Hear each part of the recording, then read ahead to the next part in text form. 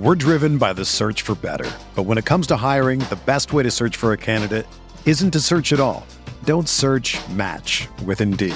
Indeed is your matching and hiring platform with over 350 million global monthly visitors, according to Indeed data, and a matching engine that helps you find quality candidates fast. Ditch the busy work. Use Indeed for scheduling, screening, and messaging so you can connect with candidates faster. Leveraging over 140 million qualifications and preferences every day, Indeed's matching engine is constantly learning from your preferences, so the more you use Indeed, the better it gets. Join more than 3.5 million businesses worldwide that use Indeed to hire great talent fast. And listeners of this show will get a $75 sponsored job credit to get your jobs more visibility at Indeed.com/Blue Wire. Just go to Indeed.com/Blue Wire right now and support our show by saying that you heard about Indeed on this podcast. That's Indeed.com/Blue Wire. Terms and conditions apply. Need to hire? You need Indeed. All right, hello everyone, and welcome to episode 88 of the Spurs Up Show, the best Gamecocks podcast on the internet. We've got a packed show for you guys today. We're breaking down Gamecocks baseball, dropping 2 of 3 games in Knoxville over the weekend. We'll break down that series in its entirety. Also, some comments from Frank Martin today as he talked about his status as South Carolina Gamecocks head coach and reflected on the 2018-2019 season. Also, we'll talk some South Carolina football as we get ready for the spring game coming up next weekend. We'll talk some strengths and weaknesses on the South Carolina football team as we get closer to the spring game and get closer to wrapping up spring practice. Also, we have a fantastic interview with all-time points leader and former Gamecocks kicker Elliott Fry as he talks about his career at South Carolina, playing under Steve Spurrier, playing for the Orlando Apollos in the AAF, and much, much more. Before we get into all of that, this is a podcast presented to you by our friends over at SeatGeek. SeatGeek, the best ticket buying app by far. If you have not done so yet, be sure to go download SeatGeek, use the promo code SPURSUP. It's going to save you $10 off your first purchase. They literally have tickets to everything from concerts, comedy club events, obviously your favorite South Carolina Gamecocks sports, any sporting events you're going to. Also, if you're going to March Madness, AAF, like I mentioned, NFL, NBA, NHL, literally anything you need tickets to, they've got it on SeatGeek. They got the best prices, and they actually rate the tickets on a ticket rating system. So you know if you're getting a really, really good deal or maybe if you're getting ripped off. They kind of let you know ahead of time. So again, go download SeatGeek. Use our promo code SPURSUP, that's SPURSUP, to save $10 off your first purchase. All right, let's get into it. What kind of work do you do?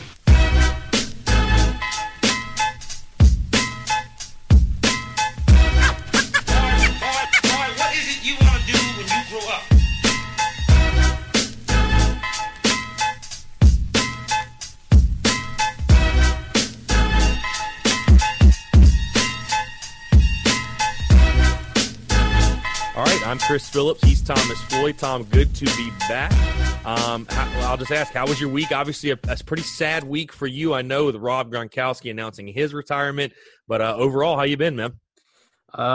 Pretty much my entire weekend was clouded by Gronk retiring. I really just don't want to leave my room ever again. I want to cry myself to sleep every night thinking about that Rob Gronkowski is not going to be on the New England Patriots. But there is some hope, I guess. Some of the Patriots fan accounts I follow on Instagram and other stuff have been saying that it's very likely that he'd come back for like a playoff run or come back at the Pats for like if the offense was really down and Brady asked him to come back. That it's likely that he would, but it sucks because he could if he'd have been healthy for his entire career and he'd have played like 3 more years, he'd have every record there was to ever have. He would be the undisputed GOAT, which I think at this point, for tight ends, I think if he's not top 3 in your book, then you're just on crack. I think a lot of people have him at 1, 2, but sucks for that. But other than that, I mean, it was a solid weekend, just another one in the books. What a great life to live when you can retire when you're 30. I mean, he's 29, so whatever. If he becomes a first ballot Hall of Famer, him, Jim Brown, and I can't remember the other person will be the only people to become first ballot Hall of Famers and not play in their 30s. Yeah, I mean, that's insane. Like, I heard the news, and I was like, man, it just doesn't even feel like he's played that long because, I mean, he really hasn't. What, 7, 8 years? Well, I guess 8 years? I think it's something 8. Like that? Yeah, right at 8 years. And, I mean, he's 30 years old or about to be 30 years old. I mean, it's just crazy. But on a non-sports related note, I have to say, I don't know why I wanted to talk about this. It was the first thing that came to my head. I probably got the best $13 haircut the other day that I've ever gotten in my entire life. Just on a note in case anyone – Supercuts. So it's actually the same – and I'm pretty sure that's the company that's in the Gamecocks football facility, right? Because they're Spur Cuts.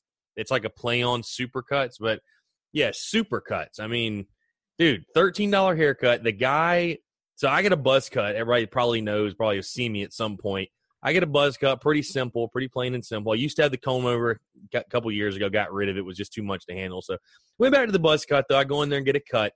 The guy shapes up my beard without even asking me and doesn't charge me.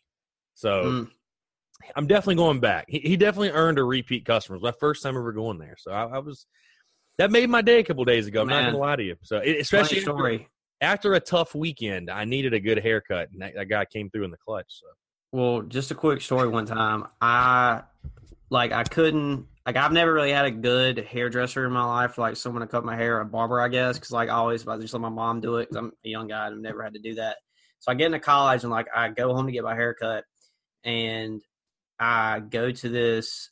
I think it was a Sports Clips or Sports Cuts, whatever it's called. That big one that they always play sports on TV and whatever else, and it's mainly for men's haircuts. So I went to the one in Florence, dude. She messed up my hair so bad, and I had to pay like $20 for that haircut for whatever reason because they offered me some kind of deal on something that I was just like, sure, I'll pay for it, whatever. And so she messed up my hair so bad. She roasted my hairline, which really isn't that bad at all. And then it was just a terrible experience. She roasted your hairline, said something about it? Yeah, she was oh my God. The girl who cut it was like, wow, you have a really bad widow's peak, and I was like, thanks. I don't know. I'll definitely tip you now. Thanks for saying that. Yeah, what a bit dick. But anyway, so the next day, and I should have done this to start with. I went to a friend that was a little bit older than me in high school and was cutting hair, got her to basically fix it, but she almost had to buzz cut my hair to mess up what the other girl did. And I will never support a Sports Clips in my life again just from that one experience. I hate it that much. Dude, I've had my fair I've had when I first moved to Charlotte, I like I said, I had the comb over with the hard part. Basically I had the banker's haircut. That was pretty much what people call it or whatever, just the basic comb over, whatever. So when I first moved here, I was like, I'm just want to get a haircut and I'm in a rush. I didn't know the places around here. When you have when you get a buzz cut, you can go anywhere. That's why I go to a Super Clips or Great Clips. Or it's you can't mess up a buzz cut really. But when you have a haircut like that, like you're saying, you actually have hair where you need to style it and all that stuff, I went to a Great Clips and got it cut, and I told them to do a hard part. Dude, they put a gap in my head probably 2 inches wide. I swear to God, I was working a job, thankfully, where it was a casual dress. I think I wore a hat for the next month till it just grew in. I wore a hat outside. Bad. I called into work the day after I got that haircut from Sports Clips. I was like, I'm not going out because where I was working out was a law firm and I had to wear nice clothes. So I was like, I'm not going and showing up to work with this haircut. There's nothing worse than there's nothing that'll ruin your day more than getting just a really bad haircut. There's nothing worse than you get in your car and you look in the rearview mirror and you're like, oh my God. Yeah. Well, in high school, whenever you got a bad haircut, you couldn't just skip school, and you can't wear hats in class. That was the worst. Yeah, I hated that so much. Yeah, and that was Hair Talk with the Spurs Up Show. Chris and Tom with Hair Talk. All right, so let's get into obviously the baseball series over the weekend. Gamecocks dropping 2 of 3 to Tennessee. Also, just before we came on to record, South Carolina dropping a midweek game to the North Carolina A&T Aggies. Tom, I feel like you can relate to the common fan that I'm about to talk about that is tweeting at me and tweeting at, the Gamecock baseball account and all kinds of different things just all over social media. Fans asking if they should panic. Tom, have you hit the panic button on baseball season yet? I don't think I could hit the panic button because I don't personally care enough about baseball to pay attention to everything. Hey, I hope our fans and listeners know that at this point, but I mean, just looking at box scores, I think Tennessee beat us pretty bad Friday night, and it was close. Yeah, 15-5 Friday night, and then Saturday was I think 6-3. I can pull it up, but I think 6-3. Sunday was another loss, 2-3. Yeah, I can pull it up real quick. I mean, my score is mixed up a little bit. Here's my thing, man. Baseball is a long season. It's longer than football. You're playing a ton of games. A lot longer than basically every other season. Yeah, I mean, there's room for error. Like you have a little while to figure everything out, and you'll still be okay. But I mean, give it another 3 weeks, and we have a bad of a record in the SEC as we do now. I think that's when you probably should hit the panic button and say, yeah, this season's most likely a wash. But right now, I mean, to me, the way I grade the season for baseball is, did we beat Clemson and are we in the postseason? Because if you do those two things, if you beat Clemson, then I'm happy. And if and you make it to the postseason, that means you have a chance to do something big and make it to Super Regionals and then make it to Omaha. So that's how I judge it.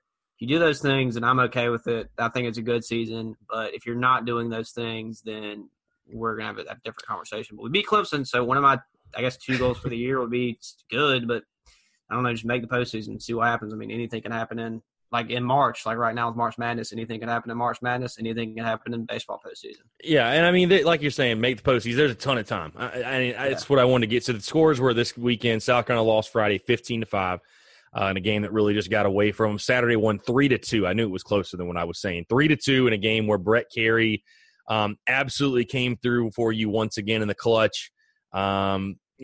Pitched the last 2 innings, got out of a bases-loaded jam. I mean, just really was the hero, similar to the Clemson game, was the hero for you in a 3-2 win. And then Sunday, South Carolina gets to the 9th inning. You're up in that game, and, you simply just can't close the door. I mean, you're up 3-2 going to the bottom of the 8th, give up 4 runs in the bottom of the 8th, lose the game 6-3. So,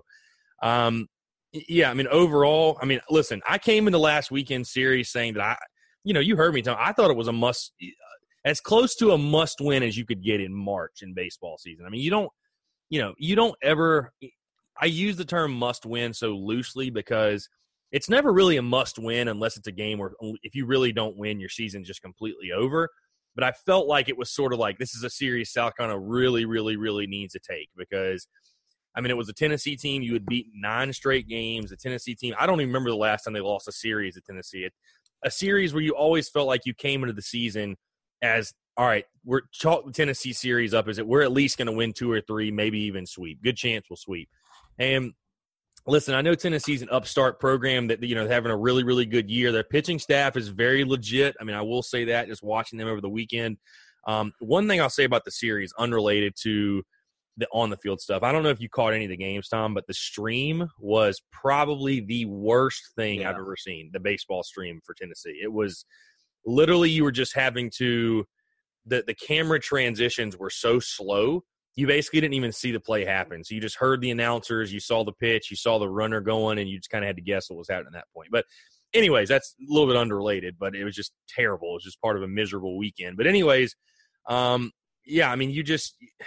a series where you feel like you're supposed to win it. Even going on the road in Knoxville, listen, one of my biggest – obviously the pitching continues to be a question, continues to be an issue, especially with bullpen depth. And I said this on the Daily Crow. I don't think that, just kind of jumping and breaking down the series. Listen, you've lost 2 series in a row because you couldn't shut the door. That's basically what it comes down to. South Carolina right now, because of injuries, stuff like that, lack of depth, whatever – and guys really, in my opinion, a guy Sawyer Bridges not performing to what you thought he would. South Carolina's lost back-to-back series because of that. Because, listen, you could have won 2 out of 3 against Georgia if you had a guy that could have come in the 9th and shut the door the final game on Sunday. Back-to-back Sundays, really. You'd have won that game Sunday if you had a guy that could have come in the 8th and shut the door on that game as well. I said it on the Daily Crow, and it's kind of harsh, but I wouldn't let Sawyer Bridges pitch in SEC play again until he gets a couple of midweek appearances and, proves he can be that guy again, because I think he's blown 3 saves on the season. And listen, he's thrown bad. He's gotten tattooed. So yikes. I don't know what his issue is. Listen, I heard from pretty reliable sources that, his shoulder is all sorts of just messed up. So, it shocks me that, he's even out there throwing right now. It shocks me that he's the guy that they're going to, in my opinion, which I think tonight showed a lot. There's going to be some shuffling in the Gamecocks pitching staff because you saw Wesley Sweat throw tonight. You saw Brett Carey throw tonight. Dylan, just on another side note, Dylan Harley threw tonight, who's a guy I'm really high on and had a really good start for South Carolina. But again, with Wesley Sweat and Brett Carey throwing, I'm very interested in intrigued to see kind of if and what the changes are in the Gamecocks pitching staff. Because honestly, Tom, in my opinion, listen, the lineup, which was bad tonight, you lose 2-0 in North Carolina A&T. The lineup obviously just wasn't good enough. But in SEC play, you can say what you want about the South Carolina lineup. I mean, listen, I'd love for them to score 10 runs a game and make this a non-issue. But you win in the SEC with pitching. It's just like in SEC football when you get to conference play, you win in the SEC with defense. Like, that's how you win games. You can have a great offense, a flashy offense, a big-time playmaker, but the best teams win because they have a dominant defense. They have the best defense, right? The baseball is the same way. The team with the best pitching, more often than not, is going to win because great pitching beats great hitting. So to me, I mean, I think the South Carolina offense, you'd like to see them do more. You'd definitely like to see them strike out less. But South Carolina could be sitting at, 4-2, in the SEC right now with back-to-back series wins if they just simply had the pitching depth or the guys in the right places to step up and shut the door for them. And to me, I really hope to see Reed Morgan move to Friday night this upcoming weekend. Obviously, Gamecocks taking on Auburn in a huge – I mean, every series from this point is going to be huge because you've put yourself in such a hole. South Carolina 1-5 for the second straight season. I mean, you've put yourself in such a hole where you're going to need to rattle off some good weekends. Like, there's just – I mean, no other way to put it. I mean, South Carolina, I think, won, 8 SEC series in a row last year and still didn't host their own regional after they started 1-5. So you sort of know what you've got to do at this point. So what I really want to see, I want to see Reed Morgan move to Friday night because I like Wesley Sweat. I think he's got all the talent, ability in the world. I think he's thrown pretty well. But you're asking a true freshman to go out there every single Friday night in the SEC and compete with some of the guys he's going to be throwing against, which are – we're talking first couple of rounds, like MLB professional guys. Like, these are not – they're not freshmen on the other side. These are dudes. He's facing off against dudes. So, I'd like to see Reed Morgan in that role just simply because he's a little bit older. He's a veteran. He's been your best pitcher this season, and it's so tough when, you're putting yourself in a hole. And I think Reed Morgan's a guy that sets the tone too. So he's a guy that can set the tone on the weekend because it's tough when you're putting yourself in a hole and you're getting a Saturday, first 2 weekends down 0-1. I mean, it's just tough to make a living that way. So I think Reed Morgan can give them a much better chance to get off to a good start on the weekend, maybe win that opening game, maybe take some of the pressure off.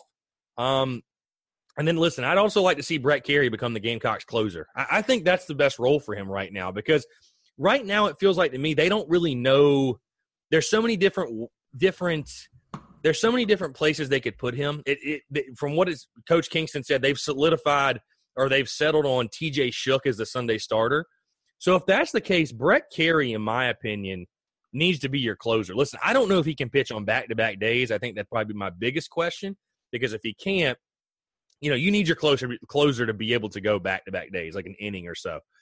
But, I mean, as good as he's been, as shut down as he's been, I mean, Saturday night, what he did, had bases loaded, got out of him. That's what your closer does. He has that kind of swing and miss stuff and can get out of tough jams and stuff like that. So, I mean, I just think they need to put Brett Carey in a role where he can really succeed. Either make him a starter or make him your closer. Don't have him in some weird middle inning relief role where, like, he's pitching innings, but, like, you know what I'm saying? Like, he needs to have a bigger impact. He's too good not to have a bigger impact. So, listen, for Gamecock fans asking, I know people in our mentions asking, is it time to hit the panic button? Is this season a loss? Listen, this South Carolina team started 1-5 in the SEC a year ago, was 1 game away from going to Omaha. Baseball, like you mentioned, Tom, it is a very long season, and I know it's hard for people to grasp, but it is a marathon, not a sprint. But, like I mentioned also before we came on the show to you, Tom, this is a huge – again, every single weekend I'm going to say this is a huge series coming up this weekend because you really can't afford to put yourself, any deeper in a hole necessarily. And the thing that was the most devastating to me about South Carolina dropping 2 of 3 to Tennessee is that the SEC schedule gets a lot tougher. I mean, besides a road trip to Alabama, which, again, I don't want to take anything away from Alabama because the SEC stacked to me 1 through 14 this year. But Alabama is a series where it should be manageable. You really have to feel good about that one. I mean, these are the remaining SEC series for South Carolina, Tom. Verse number 15, Auburn this weekend. That's at home. At Alabama for 3 games, again, like I mentioned. Then you go at Florida, versus Texas A&M, at Missouri, versus Vanderbilt, versus Kentucky, and then at Mississippi State.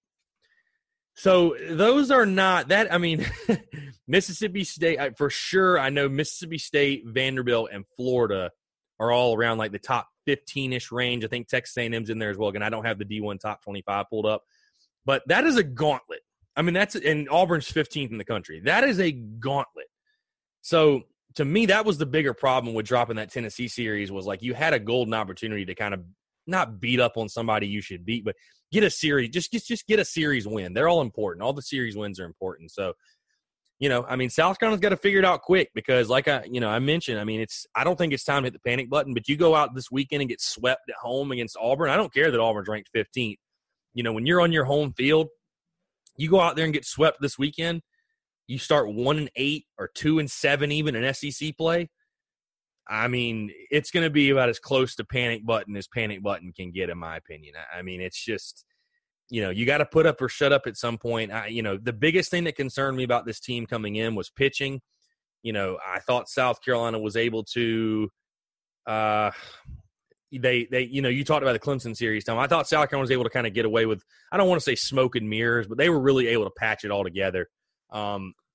In that Clemson series. I mean, the Friday game, because the Friday game it turned into Johnny Holstaff when Carmen Majinski got injured. It went Majinski, Wesley Sweat. I think Parker Coyne pitched in that one. Or no, excuse me, Tringali pitched in that one. Brett Carey with his heroics. Saturday is a complete wash. You get beat in that one pretty bad. And then Sunday, you score so many runs that, yes, Reed Morgan threw very, very well. But, I mean, there was never a stressful pitch thrown in that game for South Carolina. So, I just think South Carolina's pitching struggles or woes, if you will, their lack of depth, all of that has really shown through because, again, I know the offense has not been perfect, obviously, but, in the SEC, when you get in situations where you're up late in a game, you've got to be able to close the door, and I think that's something, Coach Kingston has touched on, and it's just something that, until they can find a way, until they can find that guy at the back end of the bullpen, whether they're going to change that, hand the ball over to Brett Carey to be your closer, or if they want to stick it out with Sawyer Bridges, it's just going to be until somebody steps up in that back-end role to can close the game out. It's going to be a real crapshoot for Carolina, and I think it's going to be a struggle, honestly, especially if the offense, we don't know the extent of the Andrew Eister injury. We'll probably know about that as soon as we get off this show here. But if he's not able to come back too, I mean, it's a completely different lineup, in my opinion, without Eister in it. And so, this pitching staff, just simply put, going to have to step up if South Carolina wants to do what it did last year and make a run to the postseason like you were talking about. Yeah, no, I mean, I think the pitching is obviously a big concern. You've talked about it a lot. And I think something that I kind of said at the beginning of the year was like, if this team is going to live and die by the home run, then there's going to be games like tonight when you really just die by the home run and you're just not hitting the ball that well and you get beat. And I think that's kind of hurt them in a couple series. And then you have injuries to Majinski that kind of put you behind the eight ball. And then wasn't there another pitcher that was supposed to be the Friday night guy and then got hurt? Well, Carmen Majinski was the Friday night guy starting the year. He was the one who broke his foot.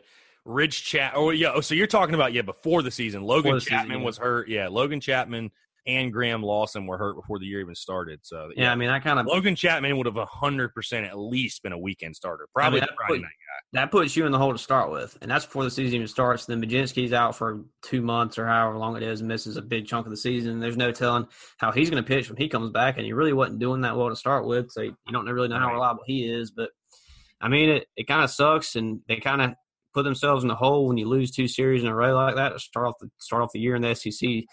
But I think if they don't, I think they got to either sweep this weekend or at least win 2 out of 3. Because I think if you don't win the series this weekend at home, and that's the second, and you got swept by swept by Georgia 2 weeks ago at home, and then you're going to get beat at home again in a series. Like, what are you going to do when you have to go on the road again? Like, I mean, it's going to get worse, and the season and the schedule is going to get tougher because the SEC is stacked in baseball.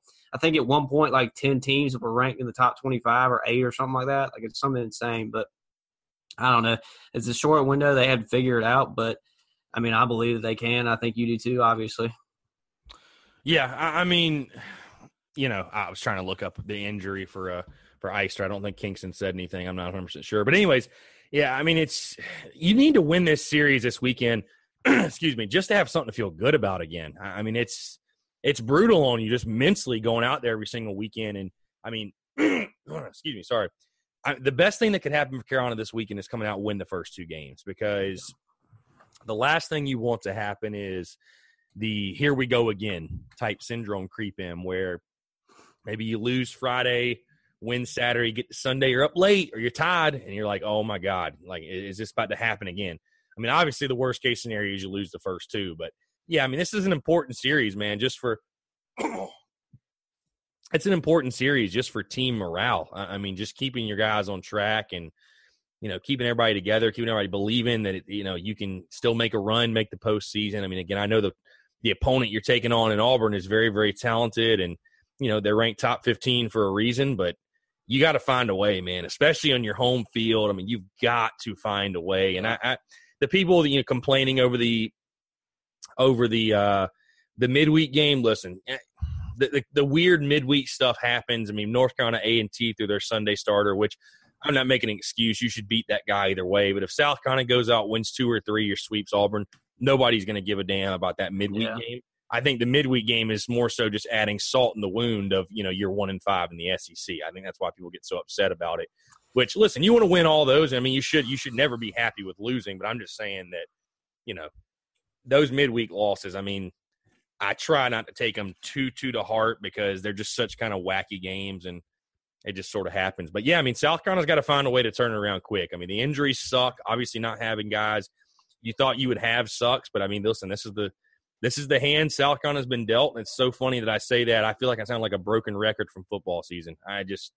It's crazy the injuries that this athletics department has dealt with over the past year in every sport. Same. So, I mean, whenever in doubt, just blame Dillman, I guess, right? Yeah. blame Dillman. We'll start blame every. No, I'm totally kidding. Training staff. Yeah. Well, yeah, anyway, so again, South Carolina taking on Auburn in a 3-game set at Founders Park. Obviously, we'll be covering that fully all weekend long. Let's move into some basketball stuff. Frank Martin had some comments today, sort of his end-of-the-season wrap-up, if you will. The only comment I really want to touch on, Tom, we had heard some rumors. We obviously had a very deep, in-depth Frank Martin discussion last week. Frank Martin mentioning today, he says he has not been contacted by UNLV, said he's staying in Columbia. Tom, are you surprised at all, or is this what you expected to hear? I mean, I don't think he would openly come out and say that, like, yeah, UNLV hit me up. Like, obviously, I don't think that would be a smart move for him. But, I mean, I'm not saying he's a liar, but, like, I don't think those rumors just came out of nowhere. But it is what it is. Like, I'm glad he's here and I'm glad he's a coach. But I mean, maybe he's being transparent, being honest. I don't know. I mean, I don't entirely believe that. But I could be wrong, and people can blast me for it. But that's how I feel about it. Yeah, I mean, definitely, I agree with you. I mean, I don't think he'd come out and just say that. I mean, I believe him when he says he hadn't been contacted by UNLV. But I think the bigger thing I took away is, I mean, he definitely sounds like he wants to be at South Carolina and keep building his program. And, which, again, we had our, I still have my opinions on Frank Martin. I'll keep having my opinions on Frank Martin. But like I said last week, I think he's a good basketball coach, and he's not like a bad basketball coach for South Carolina necessarily. So, I mean, the more stability I think you can have in your program, the better. But, I mean, overall, I don't think the comments were very surprising at all. I don't think, I thought some of the comments or some of the questioning was very interesting in regards to his feelings on – because you can definitely tell that it really bothers Frank Martin. Like, listen, let's just make light of the situation. I text you today, Tom, the one guy that – listen, I've had my run-ins on social media with guys playing around with guys in the media circuits. If there's one guy that has more of a problem with the media than I do, it's Frank Martin. I mean, no doubt about it. Because, it has to be brutal sitting in that room with him asking them those questions, because some of the stuff he says, I'm like, God, he is just like murdering this guy. Like, he is just reaming this dude. But it was just funny. He was asked about the whole, can tell it bothers you that, football is the priority here. And he was like, no. But I think it's kind of well known that, Frank Martin, I think he's a little bit bothered about, he's at I guess you could say a football school, or a school where maybe even sometimes basketball comes third. So, it'll be interesting to see if the school does take any measures to, promote the basketball program more? I know you and I talked, Tom, last week, and listen, I don't think South Carolina basketball doesn't get promoted. I think that's kind of silly to say that. But could it be promoted more, I guess? I mean, it could. I mean, for sure. But, it's – listen, let's be honest. It's hard to promote a program that's like you're a 500 team. I mean, it's hard. You know what puts people in the seats? Winning. And if he was sitting here going – he's doing well in the SEC, but, this year, and obviously there were factors that out of his control that he couldn't do anything about. But, you recruit players that play for you, and you understand what's going to – and you kind of have an expectation of what you're going to be dealing with. So, if stuff doesn't work out like you expect it to, then that's kind of on you. But my thing is, if you're mad about fan attendance, then win ball games because that's what's going to make people come. Nobody wants to go watch a losing team. It's just not going to happen. And even with football, you think about that. People are way more dedicated, way more attentive to football than basketball. It's not it's not a thing against basketball. It's just how sports work. A lot more people watch football and want to go to football games compared to basketball. But I don't know. I think the university does a good job promoting it. I don't understand how you could say that they don't really. Yeah, I like how transparent, open, and honest Frank Martin is. I do kind of wish he'd lay off the fans a little bit because it's South Carolina fans have, I think, more than paid their dues for, good teams on the court, on the field, in the arena, whatever. So to call out the fans gets a little bit old, but overall, I think, I'm glad that Frank Martin will be here. That's all I'll say. I'm glad Frank Martin's staying at South Carolina's head coach. You avoid the whole coaching search thing, the whole drama with that. But again, not surprising his comments. And, it'll just be an interesting offseason to see if he can build a recruiting class that, can come in, obviously replace some of the guys you lost. See if some of the guys he already has on the roster can develop. Because, again, we've already talked about how big of a season it's going to be next season for Frank Martin and company. So let's move into some football talk, Tom. We had a couple articles go out on our site over the past week talking about just different position units. Just sort of want to touch on that. I thought it'd be a fun conversation to have as, again, we get closer to the spring game, which will be next weekend at Williams-Brice Stadium at noon. We will obviously be there. But want to talk about this. So the articles were basically talking about which position units are the biggest strengths and weaknesses on the Gamecocks football team. I'm going to kind of list them off to you, Tom. We'll just kind of debate, give our thoughts, see if we agree, disagree, whatever. So the strengths, biggest strengths were offensive line, defensive line, and defensive back. So line of scrimmage and defensive back. And then weaknesses, running back, wide receiver, and linebacker. So we'll start with the strengths, Tom. Again, the line of scrimmage on both sides and defensive back. Agree, disagree? Would you add some, take away? What are your thoughts there? I agree with the offensive line and defensive back being a strength. I think almost everyone consider that a strength of the football team. Defensive line, I don't want to say I don't agree with. I just don't know what the production is going to be next year from them. I just think they're going to be a slightly above average group, so I wouldn't really consider them a strength, but I wouldn't probably consider them a weakness either.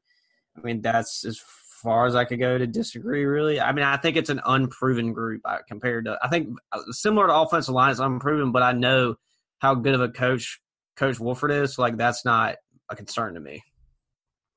Yeah, I think you were talking about before the show even started. I would definitely add the quarterback position to the strengths as far as position are concerned, just because, listen, you have a senior – anytime you have a senior coming back, and he's backed up by a former Mr. Football and Dacarrion Joyner, who's a dual threat type player. And then behind him is Ryan Helinski, who is one of the best in the country, blue chip prospect quarterback out of the state of California. That's a pretty solid quarterback room. And I don't want to forget Jay Urich either, who's a solid Jay Urich's a good player too. Right. So, I'd say the quarterback room, I would definitely add that to strengths. I agree with you, though, the offensive line. I could definitely see defensive line just because – it's going to depend a lot on the newer additions. I think that's assuming that a guy like Zach Pickens makes a big impact early. A guy like Joseph Anderson's able to make a big impact early. Yeah. Guys like that. Rodriguez Finn. Yeah, Rodriguez Finn. But I could definitely see where he's coming from in regards to the defensive line being a strength for this South Carolina team. So I don't, I don't hate that one. And defensive back, obviously. Yeah. Isn't it funny? I'm pretty sure last year we were talking about this being one of the biggest question marks on the team. And now we're talking about it being a strength. I think just because the emergence of those young guys and guys who were forced into action due to injury. I mean, shoot, you think of, J.C. Horn, McQuamu, R.J. Roderick. You're now adding Jamel Cook in the mix. I mean, Jamias Williams will be back. JT Ebay's back. eBay, and then you add in the new guys too. I mean, the Cam Smiths, the Johnny Dixons, the Jamie Robinsons. I mean, there's going to be a lot of talent. If nothing else, dude, the athleticism of the secondary in 2019 is going to be insane. So, oh yeah, it's going to be. And I mean, think about it. You're going to have two guys who are 6'4" in the defensive backfield, and McQuamu and Jamel Cook. I mean, that's going to be crazy, bro. That's insane. That's just flat out insane.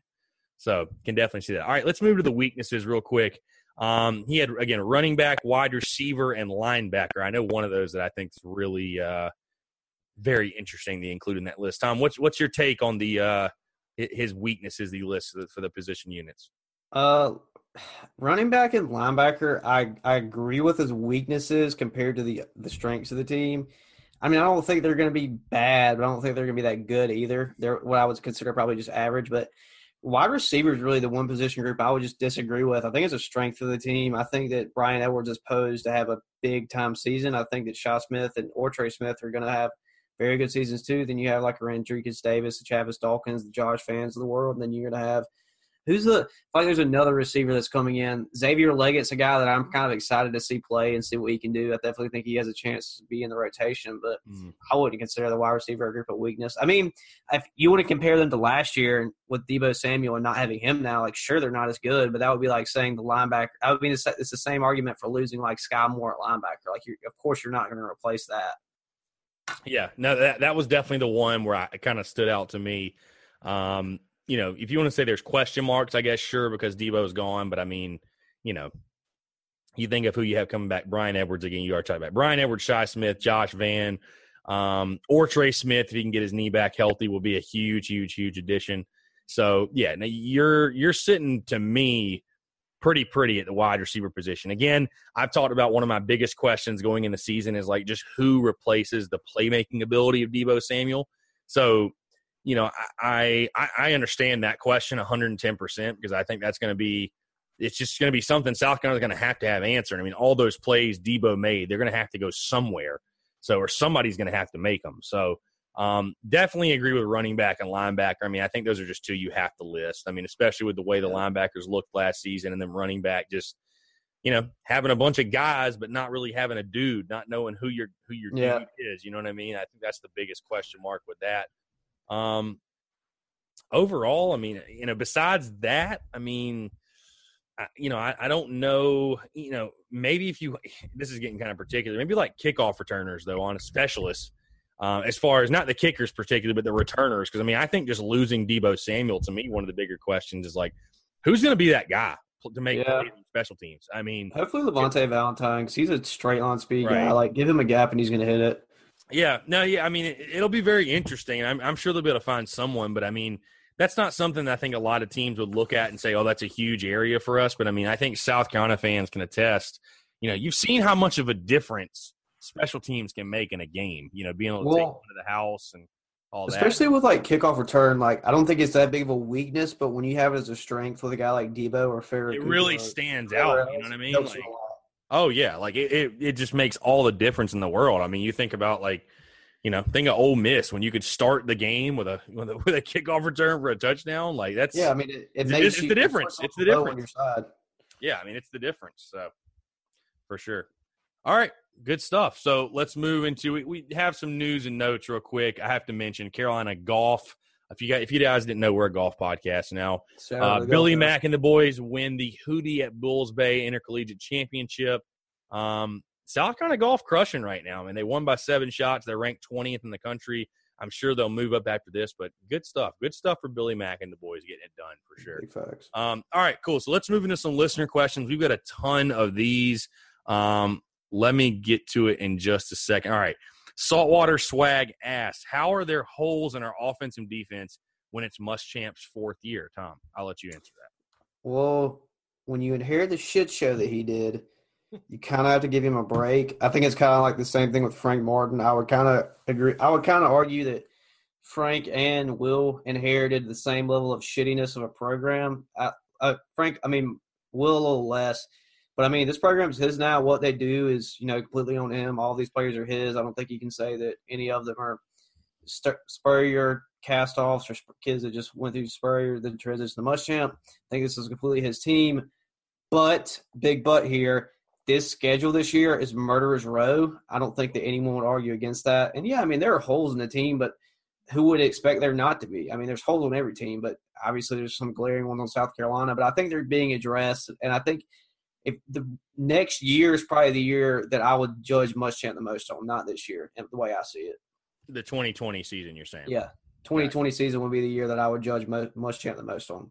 No, I mean, you're definitely right about the schedule, though. I mean, it's brutal. I'm kind of wait and see with it because all we've heard about all offseason, the schedule. And we're just assuming that everybody's going to be really, really good. And listen, they might all be. They probably will be, but it's just like, to me, I feel like all the talk of the schedule, like because things never go the way you expect them to go, right? So I'm like, one of the teams we're talking about that's like on this daunting schedule, like has to disappoint. Like there's no way these teams are all going to be that good. And I'm not talking about the Bama, Georgias, Clemson's. I'm talking about like the more so like the A&Ms and the Floridas, like Kentucky. Yeah, well, I think Kentucky should suck, but yeah, I mean, I don't know. I'm just in kind of wait and see mode. Again, the schedule's daunting looking at it from like the outside, but I mean, what are the odds that every single team on the South Carolina schedule is just ridiculous? And like I said, they might be, who knows, but I'm kind of in wait and see again. I don't know. I mean, maybe that's just more so me being hopeful. Me being optimistic, like, God, I hope a couple of teams suck on the schedule, actually. Just surprise us. Have a nice surprise. Really nice. Connor Shaw 3 with a K. So that's an interesting username. Okay. Connor Shaw just sent in a question to our podcast. Yeah. Yeah. I'd be really confused. Yeah. Like, what do you want to ask us, Connor? We got you. You think South Carolina basketball will be good next year? Too early to tell, but I think there's definitely going to be some struggles without Chris Silva. I think they'll be better than this year record-wise, but I think they could also be – I think they'll be better next year record-wise, but I think they could be a little bit of a worse team because of losing Chris Silva. Right. No doubt. Let's see. Emmy Davis Holt. Is Jake Bentley going to be the only quarterback we use?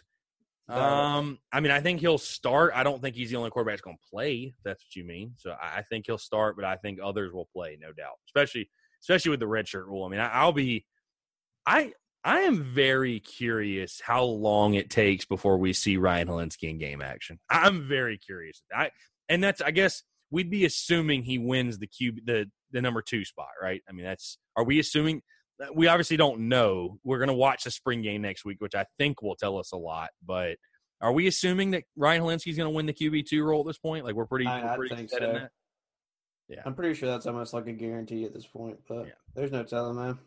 Yeah, who knows? But, yes, I think Jake Bentley's obviously the main quarterback. He'll play 95% of the time. I think you'll see Joyner and Helinski at some point, though. Let's see. Stokes _Huey. Will South Carolina make a regional in baseball? Right now, I'm still going to say yes. I think they will. I don't think they will host. I thought they had a chance to host, but I don't think they'll host at this point, obviously, because of just everything that has happened. Let's see.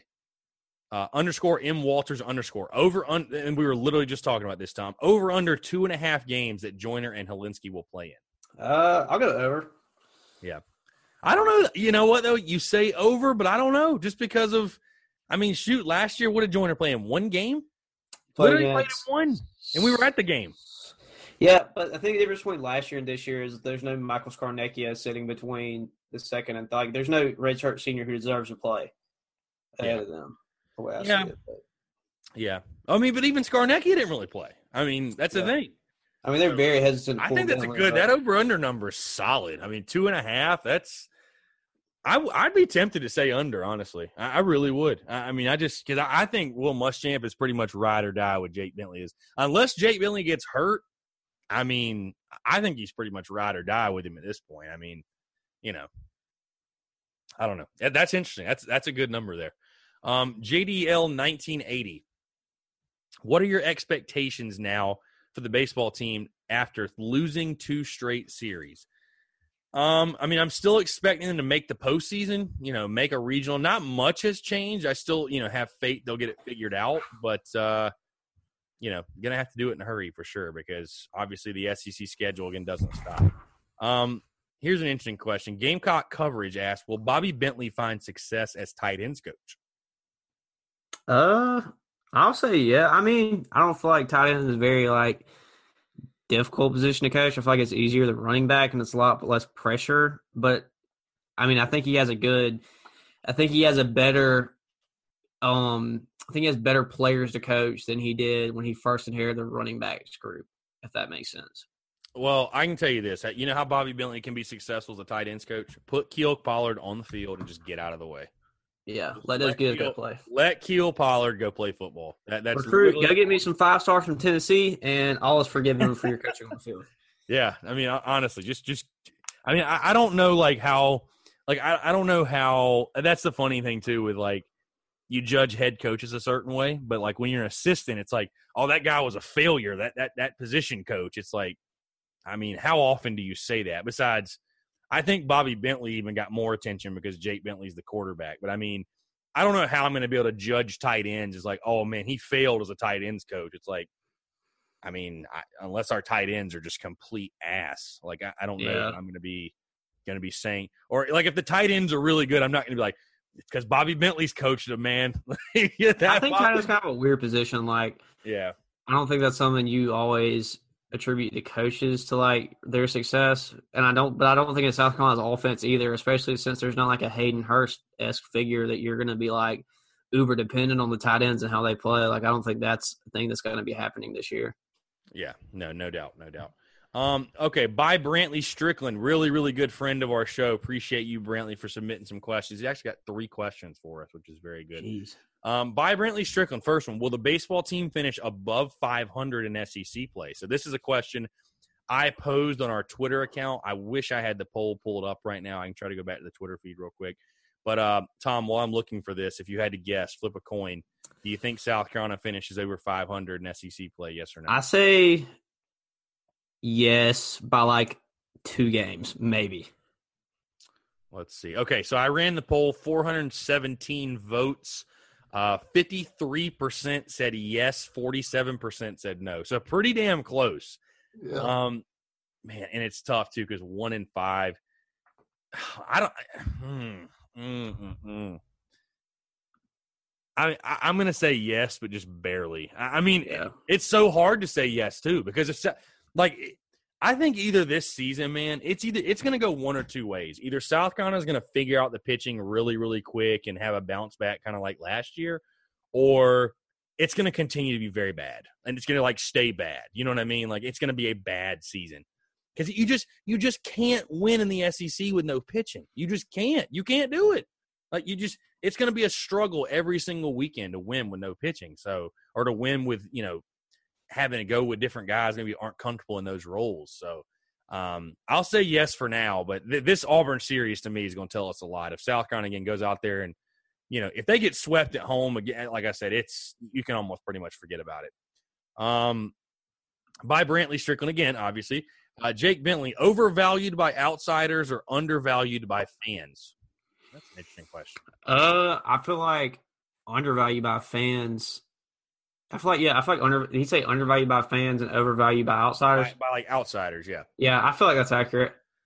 Yeah, I mean, it's so funny because if Jake Bentley came around before 2010, I think he'd be being celebrated as one of the greatest quarterbacks of all time. Give him the offense Connor Shaw had, and he's the greatest quarterback to ever come to South Carolina. Well, no, I'm just saying it from the sense of South Carolina hadn't had that success yet. So, I mean, I think one of the biggest, we talk about all the time, on social media and just South Carolina fans in general, how they're at times South Carolina fans, the way they act after losses, and it can get very toxic on social media. I mean, I hate to say it, but I think one of the reasons because South Carolina had that huge jolt of success from 2009 or so to 2013, 14, if you like, in all sports. So now it's I mean, listen, if Jake Bentley's the quarterback in the early 2000s where South Carolina hasn't, or the mid 2000s even, where South Carolina I mean, listen, Steve Tannehill is celebrated at South Carolina. And I mean, he won a bowl game. He won the first bowl game in South Carolina history, but I mean, he was a quarterback of 6-6 teams. Like they never won anything really. So I mean, if Jake Bentley is like on those teams and doing what he's doing now, I mean, he's celebrated as like one of the best players in program history. But because of their expectations there, which is a really good thing. I'm not saying it's a bad thing that there are high expectations, but I just think there are such expectations, fans wanting to get back to, that 11-win plateau, get back to that national prominence so badly that like his career is held to a much, much more harsh standard. Now, obviously, it hurts that he has not beaten Clemson or Georgia. I mean, that's just a fact. So, listen, I'm not trying to have like some court case defending Jake Bentley, but I'm just saying that is he undervalued by fans? Like, it could be a lot worse. I'm willing to admit that. I'm not saying he's some Heisman contender caliber player, but it could be a lot worse. Let's put it that way. So that's all I'm saying. All right, Brantley Strickland's last question. This is a good one too. Who is RB1 coming out of spring practice? Tom, who do you think? There's tough, so many right? different It's options. tough. I mean, I would hope to say I would want it to be Kevin Harris, just because I want to see what he's going to do as the first running back. And then if not him, I would just assume Mon Denson because he's the most consistent, and I think that's who's going to get played the most, to be honest. Yeah, I mean, I don't know. For some reason, I just want to default to Rico Dowdle just because he's been that guy. I don't know. I mean, that's a great question. I mean, I'll tell you this. If Kevin Harris or Deshaun Fenwick are that number one guy, if that just somehow happens, really, if anyone but Rico Dowdle's not the number one guy, like, do you think it speaks more to the guy who won the job or speaks more to Rico Dowdle, like, not being the dude that we thought he was after his freshman year? If he doesn't win the job? Like, if Rico Dowdle's the third string running back coming out of spring, and it's like Kevin Harris, Mon Denson, Rico Dowdle. Like, does that speak more to, like, wow, Kevin Harris is a stud, or it's like, wow, Rico Dowdle really sucks? I don't think – okay, my take on it would be that Kevin Harris is probably – if it's Kevin Harris and he's a starter over Mon and Rico, I would say it would have to be that Kevin's probably just that damn good, and a part of it will be that Rico has regressed since his freshman year. I don't think he sucks, but I just don't think he's performed up to the expectations that came from his freshman season. It's so weird, too. Like, it's just so – like, he was such a stud. Yeah. Rico Dowdle was such a stud, man. I mean, he ran for, like, 700 yards and, like – that juke move against Tennessee still gives me nightmares. Yeah. He ran for, like, almost 1,000 in, like, 7 games. I mean – yeah. God, like, it's just like, where did that Rico Dowdle go? Like – where is that guy? But yeah, I mean, overall for me, if I had to guess RB1 right now, I'd say Rico Dowdle just because of he's the known guy. I mean, maybe Mon Denson, but yeah, I'd say Rico. I mean, if they name an RB1, which I guess, do they put out a depth chart after spring practice or no? They keep that in-house? I would think not. I think they put one out before spring practice. Right. But I'm assuming I think they almost have to. I'm assuming it's full of like Rico Dowdle or Mon Denson or – well, I'd almost expect it to be like that the first game of the season, honestly. Yeah. I don't know, man. You know Muschamp's an open book with that stuff, right? He's going to tell us exactly what we want to know. Hey, who's starting? Who's the – no, he's not. Yeah. No. So, I don't know. It'll be interesting. I mean, that's definitely a huge position battle that I know everybody's watching. So, but, yeah, that's going to pretty much do it for us. Obviously, kind of a light show, but we'll have a very, very packed show next week as we get ready for, again, the spring game, the Garnet and Black spring game. Tom finally getting his real dose of football as we get to get back into Williams-Brice Stadium. One time before we take a break off for the well, not us, but till the team breaks for, I guess you could say, summer, and then we'll creep closer and closer to the season. But we've got a fantastic interview. A fantastic interview, guys. We've done some good interviews. This is definitely up there with some of the all-time interviews that we've done. Elliott Fry joins the show, all-time points leader. Obviously, he's with the Orlando Apollos right now down there with Steve Spurrier. 12-12 on the season, Tom. I don't know if you knew that, but he's perfect on the season. He's having a fantastic year. The Orlando Apollos are really, really good. We had some legendary conversation. I mean, his South Carolina career, professional career, his career right now with the Apollos. Definitely some great Steve Spurrier conversation. Please be sure to stay tuned for that. And it's all brought to you by our friends over at MyBookie. MyBookie, the best gambling site by far. If you don't know about them by now, I really don't know what planet you're living on, because we are right in the middle of March Madness. All the March Madness games going on. Things are getting crazy. And if you want to gamble on it, there's only one place to do it, and that's mybookie.ag. You go there right now, use our promo code SPURSUP. They're going to give you a 50% deposit bonus. That means if you put in, say, $500, say you want to gamble with $500 on March Madness or whatever you want to gamble on, they're going to match that up to 50%. So they're going to give you an additional $250 to play with. Tom, if you had $250 free dollars to play with, what do you think you'd bet on right now? Are you taking Duke to win the whole thing right now? Is that what your bracket says? Yeah, my bracket says Duke to win the whole thing, but if I had to bet like extra 250, I would just bet the field. Like if it was like Duke versus the field and the field was the underdog somehow, I would bet that.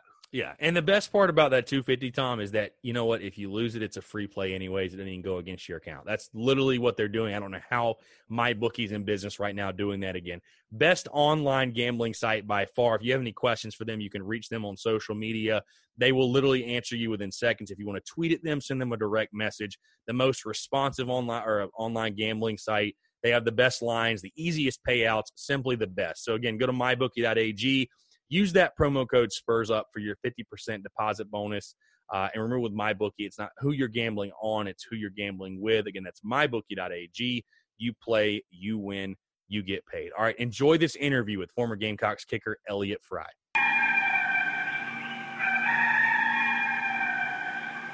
All right, joining me today on the Spurs Up Show is a man that played for Gamecocks football from 2013 to 2016.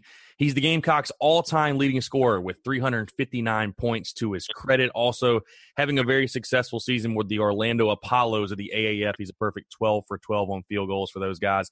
I'm very pleased to welcome to the show former Gamecocks kicker Elliott Fry. Elliott, appreciate you taking the time, man. It's a pleasure to have you on. Yeah, no, I appreciate you guys having me on. Thank you. Absolutely. So let's jump right into it, obviously. You played your high school ball in Carrollton, Texas. Obviously came to South Carolina as a walk-on. Just kind of talk about, what led you to South Carolina overall. What made you want to become a Gamecock? Yeah, well, in high school, I started kicking my sophomore year. Basically, played soccer growing up, kind of like every kicker's story, and then, ended up finding their way to the football field. But started going to some kicking camps and stuff to be ranked, and ended up, I think when I came out of high school, I was like the the 6th or 7th ranked kicker in the nation, but I really didn't have any scholarships. I had a scholarship to punt at Louisiana Tech, and that was really it. Everything else was kind of a walk on here, a preferred walk on there. And my mindset was always, I didn't want to kick at a small school. I didn't want to do anything like that. I wanted to go have a good experience. And if I was going to play football, it was going to be, in my opinion, on the biggest stage that I could, which, at the time, and I think still is the SEC. So, I ended up getting a call from the special teams coach at the time, Coach Joe Robinson. He asked me to come down for a visit and offered me a preferred walk-on, and I loved it. I wanted to be in the South, where it's warm, but wanted to be a part of a big football school at the time, and I thought the SEC was the perfect place to play. Absolutely. So before we get in your actual playing career, one thing I want to touch on, I saw a lot of this. Obviously, you've talked about this a lot in different documentaries, interviews, stuff like that. But you were, when you were younger, diagnosed with type 1 diabetes when you're 7 years old. Just kind of talk about the impact that has had on your life, because I know that's something that's really shaped you, and I know something that you're very active with to this day as far as making awareness for that stuff like that. Just kind of talk about that as a whole. Yeah, so I was diagnosed when I was 7 years old. I was actually playing hockey and came off the rink and collapsed, and I ended up going to the hospital, find out I had diabetes. But really growing up with it, it's pretty hard as a kid. When you're 7, and you just have to grow up a lot faster, and kind of are a whole lot of responsibilities kind of dumped on your shoulders, and for your own health. It's, while all your kids are running, or all your friends are running around like, eating donuts and stuff, it's, you can eat whatever you want, but you have to, at 7, I was having to like count carbs and like convert that to an insulin ratio to know how much insulin to give myself. So at 7, that's pretty hard to do. And you definitely, it's just challenging. But I think, once I got to college, it was just, kind of one of those things in life that, everybody has their challenges, and, wasn't really too concerned with it. It was just kind of, background noise, and it was something I dealt with. But, my freshman year, I started having some success, and I think one of the newspapers or something in South Carolina released a story about, me having diabetes, and I immediately started getting, letters and a bunch of, people messaging me on social media, a lot of parents saying that, the story was, inspirational to them, and they hadn't, let their kids play whatever sport it was because they were diabetic and they were worried about all these different things. And, so freshman year, I kind of realized I had a platform, to just at least talk to kids and families and help them out and let them know that, my message was always, as long as you take care of it, it doesn't have to affect you in a negative way. You can do anything you want or achieve any goal, whatever it is, as long as you take care of it. And that was kind of my, big message with JDRF, and everybody out there when I was doing that. But no, it's definitely shaped who I am today. But, really now it's just kind of maintaining it. I don't think about it too much, as far as the health of it. So, yeah. Absolutely. That's awesome. No, good stuff for sure. So getting into your playing career again, you go to South Carolina 2013, you're a true freshman where you really went from, an unknown walk-on guy, nobody ever heard of you, to the SEC all-freshman team. I mean, you led the team with 99 points, connecting on 15 to 18 field goals, 54 of 55 extra points. I think you were the first freshman kicker to start for South Carolina in a season opener since Courtney Leavitt in 1996. But just talk about kind of, you get on campus, again, you're an unknown, you're a walk-on guy. What was that like coming into South Carolina? I mean, did you expect, I'm sure as a competitor you did, but did you expect when you got on campus, like, hey, I'm going to take the starting kicking job? Or kind of what was that battle like leading into the first game against North Carolina? Yeah, no, I mean, I think, in any situation when you come in, obviously I thought that I had the ability to start. And, another part of me going to South Carolina was the previous starter had graduated. So there wasn't, a guy who had started with field goals there already, right? So it was an open race, which was, I think a lot of kids going into college as a kicker might not realize how big of a difference that makes. If you had a freshman or sophomore who, started the year before and had even a little bit of success, that job is his. You're probably not going to take that. So that was a thing for me. I was, I came into camp, third on the depth chart. We had one older guy who had done some kickoffs in games, who was number 1. And then we had another guy who was on scholarship and was supposed to be he was supposed to be the kicker in everyone else's eyes. And he was second string on scholarship, and he was a redshirt freshman. And I just, coming in, I just worked really hard that summer. And, I knew that, I had, I thought I could play at the level, and I wasn't sure, but, going through camp, with kickers, you only get so many opportunities to make an impact on the coaches, right? You get maybe 2 or 3 field goals a day. So it's really hard to go out there, especially, being a second or third string and prove that you're better than someone just because there's a limited amount of reps. So, I ended up just doing really well in camp. And I think funny story, I actually ended up, I remember calling my mom like 2 weeks before the season opener and was, upset and saying, I think I'm going to have to redshirt this year. I'm still running with the 3s. And then the next day, the special teams coach told me to go with the 1s. And at that time, I still thought it was kind of like, trying to get a message across to the guy who was the current number 1 at the time, just kind of try to scare him and see how he reacts. But kind of just ran with it. I remember that week after that I ran with the 1s, I didn't miss that week. And I remember asking the special teams coach, are you doing this to get a rise out of the other guys and see how they react? Or, am I going to be playing in the game this week? And he said, no, you're the guy. And that kind of set in for me there. But yeah, that's kind of how everything happened. And then, went to the first game and just started kicking them. Absolutely. So you talked about a lot your relationship with your special teams coach, obviously, but you played for one of the most legendary head coaches of all time, obviously a Hall of Famer, and Steve Spurrier. I'm curious to kind of get your take because, I'm not sure. I've just never heard, I guess, what that type of relationship Steve Spurrier has. We've had offensive guys, defensive guys on the podcast. They've talked about their relationships with Coach Spurrier, but what type of relationship did you have being a special teams guy with the old ball coach? Yeah, no, it's definitely different for every position group. For some reason, I don't know, and anybody that knows Coach Spurrier knows, he's really quirky.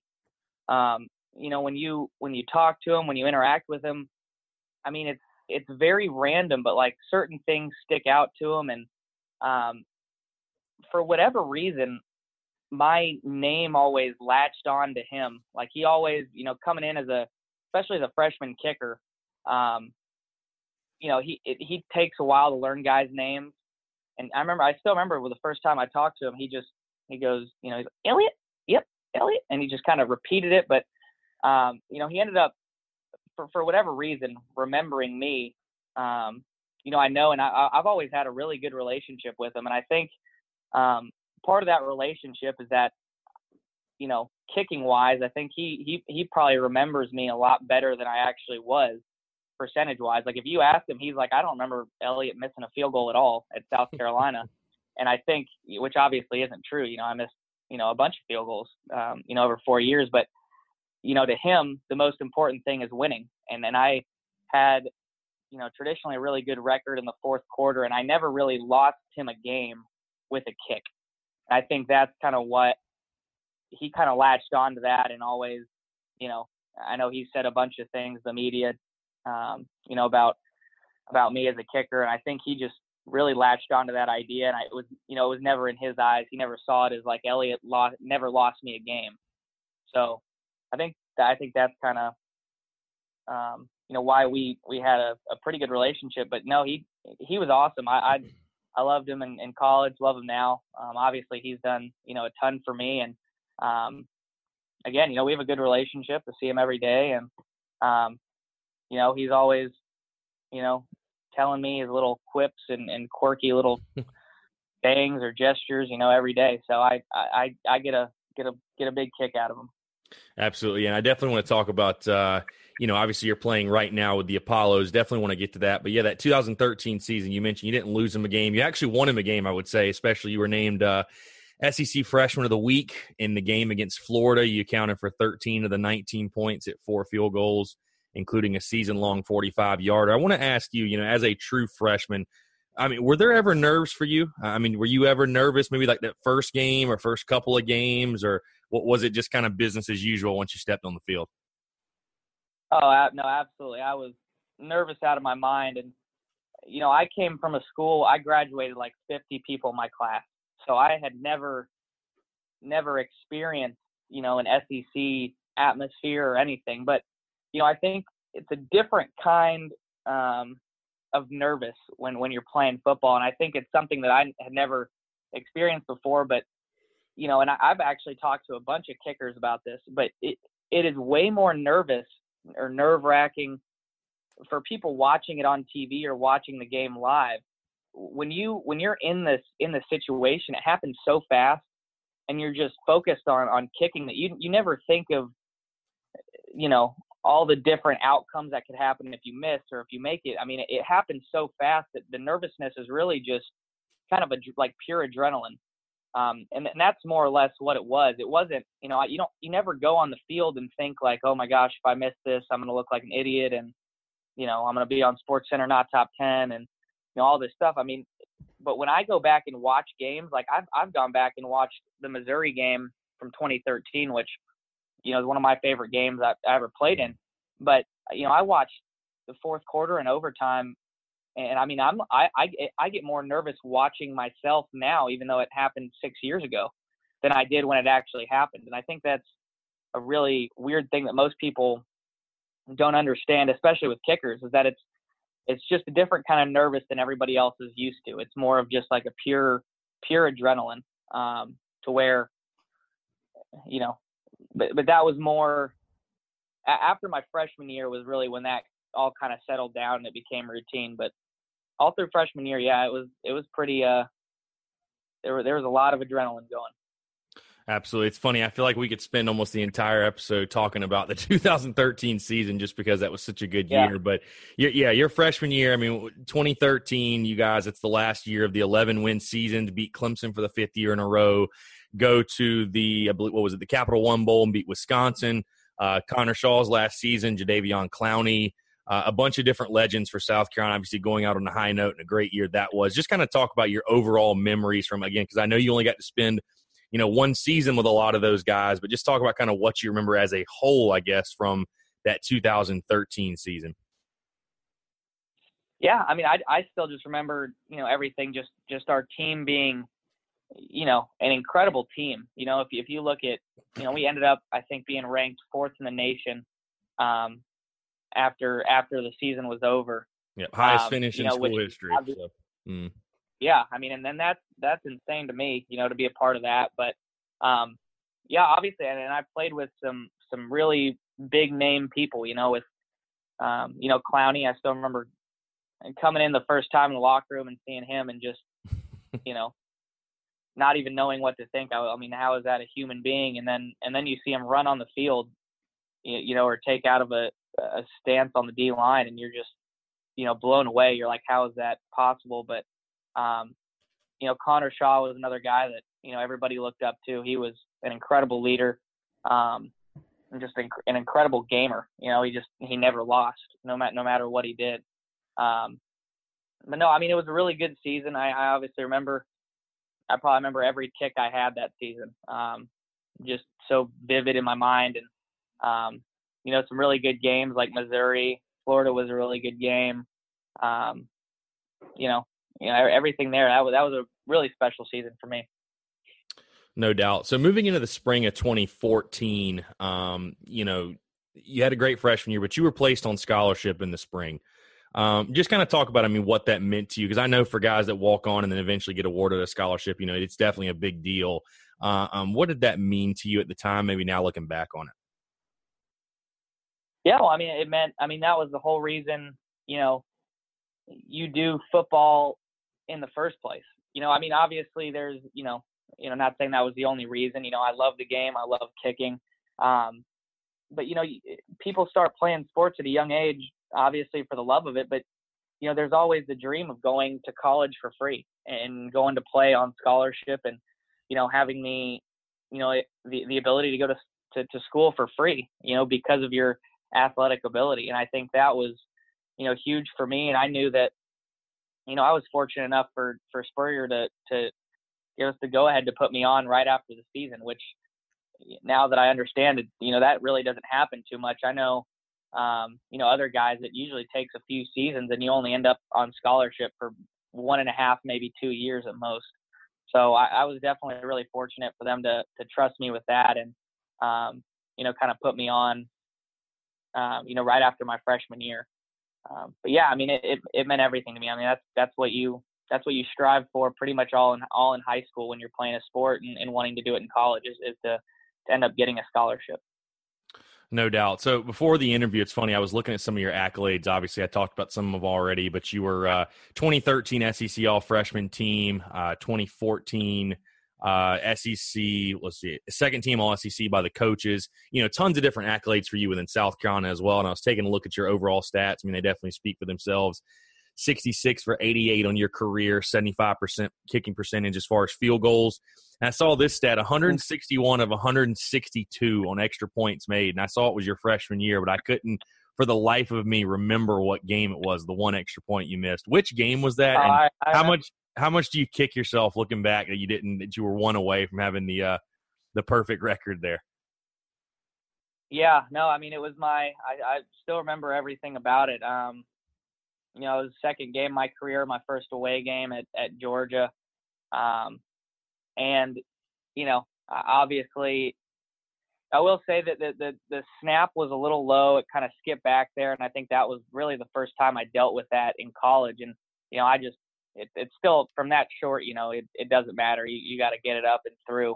And I just, I just pulled it a hair, and yeah, I know I would have loved to have that one back, and be able to make that and go perfect. But yeah, I mean that's the biggest thing with kicking. You always got to focus on the next one. So never change your past. Yeah, no doubt. 161 for 162 isn't too bad, though, I'll say. But you mentioned, Patrick Fish, your holder, a guy that, is so funny. I think a guy that was so well known amongst Gamecock fans. Obviously, we saw the hilarious fish fry memes and stuff like that. I know you guys saw that for a fact. Oh, yeah. But talk about just kind of your relationship with Patrick Fish. I mean, I remember specifically just being in college. He was such a funny dude. I remember when Vine was really big, and he was just a guy that was absolutely hilarious to follow. And I think Gamecock fans definitely, enjoyed seeing his stuff. But just talk about kind of your relationship, with Patrick Fish, because I know with you, with kickers, between the kickers and the holders and the long snappers, it's a relationship between you guys. I know. Yeah, no, I mean, Fish, this day is one of my, really good friends. I think as a kicker and holder, you realize pretty quickly that, the holder never gets too much recognition, except for in Fish's case. He might have been the most well-known holder on a college campus probably ever. And he deserved, I'll be honest, he deserved every bit of that. I don't think, again, most of the population doesn't realize what goes into holding and how much, really how good he was.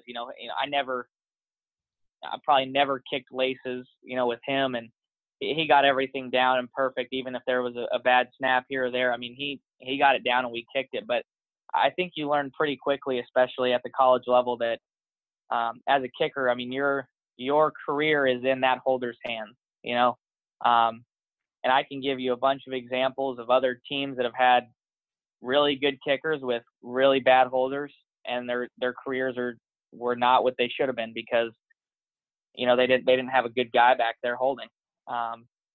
But, obviously that relationship and spending every day in and out together and, trusting him, to hold and get everything, the ball up in the right way and everything. I mean, it definitely, made our friendship strong. And, he was such a funny dude too. I mean, it's hard not to like the guy. He was a guy in the locker room who always, having a great time. Obviously you can imagine a lot of just doing a lot of funny stuff always. And he, I think one of the biggest things for me too is coming in as a freshman is, I definitely looked up to him, and he definitely taught me how to have a very relaxed and nonchalant attitude about everything. I know a lot of kickers, and, it's not good or bad one way or the other, but there's a lot of kickers that are really serious about what they do. And, I think he kind of molded me into a guy who, I'm just very nonchalant about everything. You ask me to go kick, and I could do it with a smile on my face. I could do it while I'm laughing. I don't, it's a lot more relaxed to me. I'm not, focused as much as maybe some other guys and, really serious about everything. And I think, that's partly why I had, a lot of success in college was just not thinking too hard about anything. You just go in there and kick the ball, and, Fish tell me a joke after, and you just roll on to the next one. So, yeah, no, he was awesome and still one of my really good friends. Absolutely. So tell us kind of like, so kickers, talk about the life of a college kicker, because I think it's very interesting. We've seen it, after you left with Parker White. 2017 obviously was not a great year for him. I think I had heard that you maybe had consulted him and talked to him a little bit during that season. And then obviously this past season, I think, Parker White sort of, if you want to call it, silenced the critics, had a great year for South Carolina, in my opinion. But how much of a mental game is it as far as kicking? Because I when I just look at it from the outsider's perspective, I kind of almost equate it to like golf, where it's basically all mental, and it's really like you're getting your swing, your timing, and if you let one bad thing compound, it's like you just get yourself in this rut. I mean, talk about kind of because I can imagine you guys. I mean, you live and die by each made and missed kick, and like you said, you were lucky enough to where you had the one game winner in 2016 at Vandy, which was awesome, but you never missed a kick that is like a kick that sticks off the top of your head, right? I mean, just talk about kind of the life of a college kicker in that regard. Yeah, no, I mean, you're absolutely right. It is absolutely mental. The one thing I will say about Parker, and I was I'm really good friends with him. He, I was actually 2017. I was still at the university. I had to come back to finish up and graduate. I had gone on try to go pro, and my football career was done, but I hadn't graduated yet because I had switched majors earlier on. So I was actually just enrolled as a student in South Carolina in 2017, and I was just obviously the special teams, that's my group of friends. That's who you spend a lot of time with. So I was still knew Parker. He's still a good friend and knew all the guys. But I think what a lot of people don't realize, and again, we just talked about is how lucky I was to have a really good holder, a really good snapper, a really good just a really good unit. And not that Parker didn't have that, but I think what kind of happened is after 4 years where you have my senior year, we had a senior holder, snapper, and kicker. And after that, pretty much everybody, Parker was a freshman. He'd never kicked in a game. Our snapper had never snapped in a game. Our holder had never held in a game. So you have all those different factors that, when you're dealing with hundredths of a second, in operation time, a little switch here and there, and that can throw off the whole operation. And you got to think about kicking. You're swinging at a ball before it's set. So it's like playing golf, but the ball is going to be on the tee, but you're already starting your swing and you don't know exactly if it's going to be there or not, right? You're just kind of aiming. And so all those things make a huge difference. I think, with Parker, his first year, they just didn't have a lot of, cohesiveness as a group. You just had a lot of guys trying to figure it out. So I think that kind of is why everybody ended up thinking Parker had, maybe not so great of a year, but, he was, the whole special teams was battling, it's just like a true freshman. You watch a quarterback, they're not seasoned to deal with a bunch of different things, right? You watch Jake Bentley his freshman year or any quarterback, and something maybe goes wrong, some guy beats tackle really quick. How do you cope with that as a true freshman versus a seasoned veteran, right? All those things kind of lead into a make or a miss. So I don't think, he was ever bad. I don't think he even really had a bad year. He was put in some tough situations, with that. And I think, you look at the next year and all the guys are a little bit more seasoned, made it a little bit easier. But I think Parker's a great kid. He's got a bright future ahead of him for sure. But kicking is absolutely mental. You've got to have the mindset that you're going to make it. And you've got to, I think the most important thing is have the mindset of moving on to the next kick. Right after that kick is over, there's nothing you can do about it right when it leaves your foot. And, the most important thing is the next one. You might miss.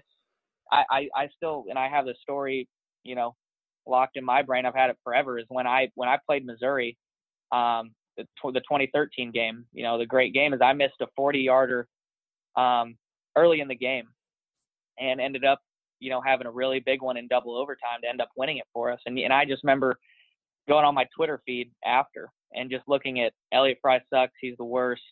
Bench him, all this stuff, to Elliott Fry's the greatest kicker of all time. Elliott, we love Elliott. He's the best Gamecock kicker ever. And I think, that shows it so well. You've got to just focus on the next one. And nobody ends up remembering the one that I missed in the second quarter just because of the last one. So you can miss 3 in a game, but make that game winner. People are going to remember the game winner. So you've always got to focus on the next one, and the next one is always the most important one.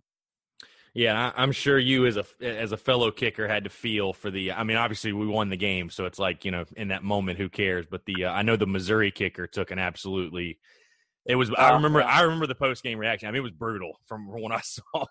It was absolutely brutal, kind of the lashing he took on social media for sure. But kind of a fun thing I wanted to ask you, it's always funny to me when kickers, punters, whatever, are put into action in the sense where they got to make a tackle. I don't recall any of your kicks ever being blocked at South Carolina where you would have been in that position, but have you ever found yourself in a position, whether it be practicing a game where you were on the defensive trying to take on a guy one-on-one, or have you ever laid a hit or been trucked, or like what's your have you ever been in that situation before? Yeah, so that's a good stat. I'm glad you. I don't remember that. I can't recall that, to be honest. No, I've never had a kick tipped or Okay, blocked. That's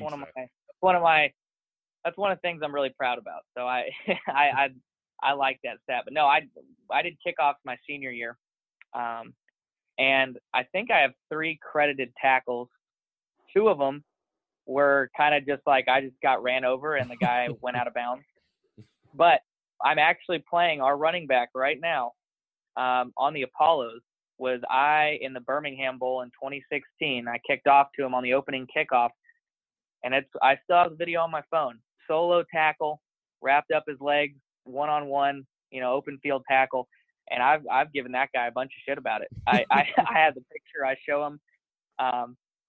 It's funny, but yeah, that was like my one real tackle where I was like full laid out.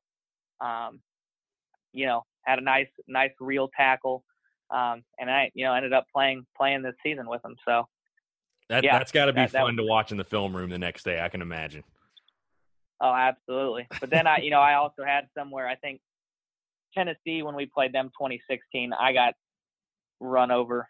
They ran us just right up the seam, and him and the lead blocker were untouched. And I was just like, usually if you get trucked, it's not so bad when you're running at an angle, but I was like just head up, and they were just running straight at me, and it was just a nightmare. And he just juked me, and then the guy ran over me, and then nobody touched him, and they got a touchdown in 2016. But yeah, that's that's always a fun kind of interesting moment. And you realize you get so used to the size of everybody, just being around them from the locker room and everything, even though they're way bigger, you just get used to guys being like jacked and 220.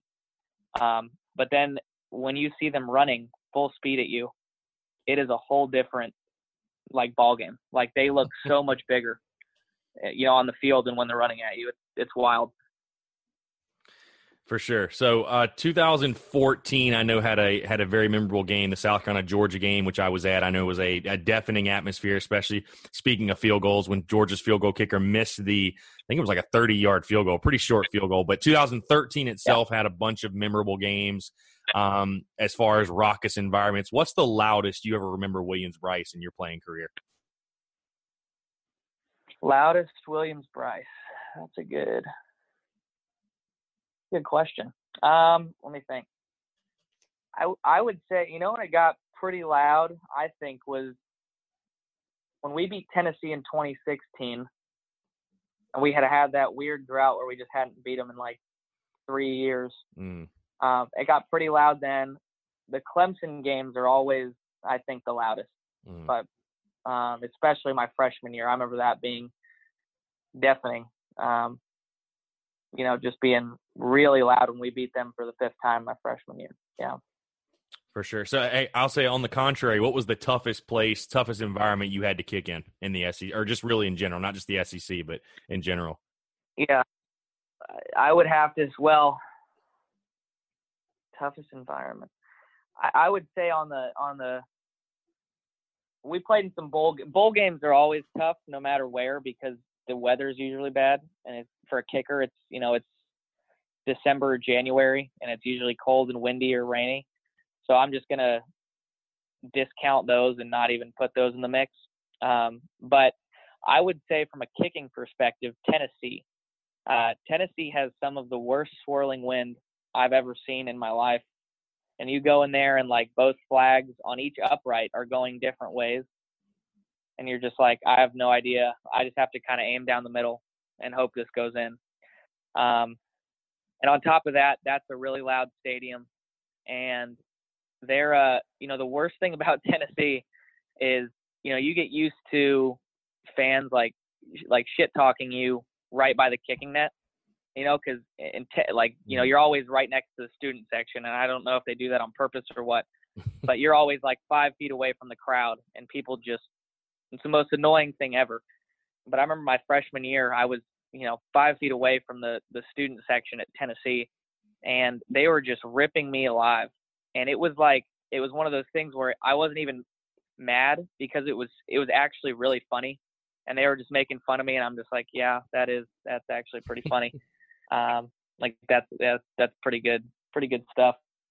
but at the same time, I was like, we're losing, and it wasn't good. But no, that's a pretty tough place to kick, I thought. For sure. So 2015, I want to jump to there, was obviously a very interesting year for you guys. Obviously didn't turn out the way you all would have liked. But we've had a couple different guys on the show that have given their perspective of the events of Steve Spurrier obviously resigning from South Carolina. I think it's a very interesting situation a very interesting predicament you're in, whereas you're playing for Steve Spurrier right now with the Apollo. So I'm sure, I don't know if you guys have had these conversations, but obviously you have a very good relationship with Coach Spurrier. But just from your recollection, what do you remember from that entire sequence of events? Did it shock you? Just what was that like? Yeah, I think it definitely was a shock. There were like whisperings about, is coach going to leave after the year?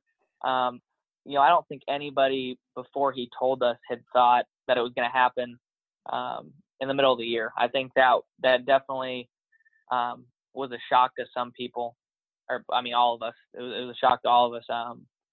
We knew things were getting bad. In my opinion, I think he kind of lost the locker room.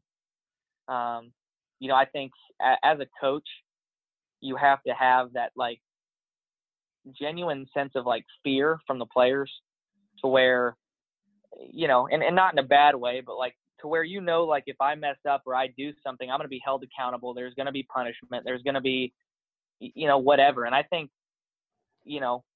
as an older coach, I think it's hard to keep that fear from guys, because you just don't have the energy anymore. It's hard for a 70-year-old to go in there and yell at a guy or jump a guy's ass. It's hard to do. And I think a lot of people just weren't, I don't know if scared is the right word, but weren't scared enough of him, to where, there was just kind of that lull where everybody kind of did whatever they wanted. And I don't think a lot of guys were held accountable. And it was, if you were a starter, you were going to play, you could, maybe you could skip a workout and it wouldn't be that big of a deal or whatever. So I think that kind of contributed a little bit to it. But yeah, I don't think anybody really knew, that it would happen in the middle of the season. How shocking was it, going from, your freshman year was 2013, having all the success. And I think, I would assume the players felt this way, but I know from the fans' perspective, after a certain point, going to 2013, rolling into 2014, South Carolina's a top 10 team. I remember thinking, hey, we're just going to keep rolling. Connor Shaw's gone, Clowney's gone, but hey, Dylan Thompson, what he's going to do? Like you almost took it for granted in a sense where it's like, hey, we're just going to keep rolling. No big deal. We'll keep winning. How much was it a shock to you and I guess guys on the team where it's like literally not even 2 full years later, you're going through a season like you went through in 2015 and Steve Spurrier's literally resigning? Yeah, no, it was crazy. And it's funny because I tell people this story a lot too, is there is a huge reason now that I do not gamble on sports. I don't do anything. If I after every season, after the 2013 season, you have 100 people on campus, if you see someone at a bar, they're like, Elliott, like, how do you think we're going to be next year? And I remember after the 2013 season, I said, you know what, we might go 10-3 or whatever. We might drop off a little, but we're still going to be really good. And, we end up going 7-6. And then after that, I told every single person I talked to and genuinely believed it too. I said, well, there's no way we could get any worse than 7-6. We can't. And it just goes, it very much humbled me to where I have no clue what's going to happen. So it was a huge shock to me. I thought every year that we were just going to, like you said, just keep rolling. And, we have 5 years of beating Clemson in a row and 3 11-win seasons in a row. You expect it. And, even though we were losing guys, it's like Alabama. Alabama loses guys every year and, they're still the best. So I think we definitely all, at least I did. I thought we were just going to keep rolling. And then even we went 7-6.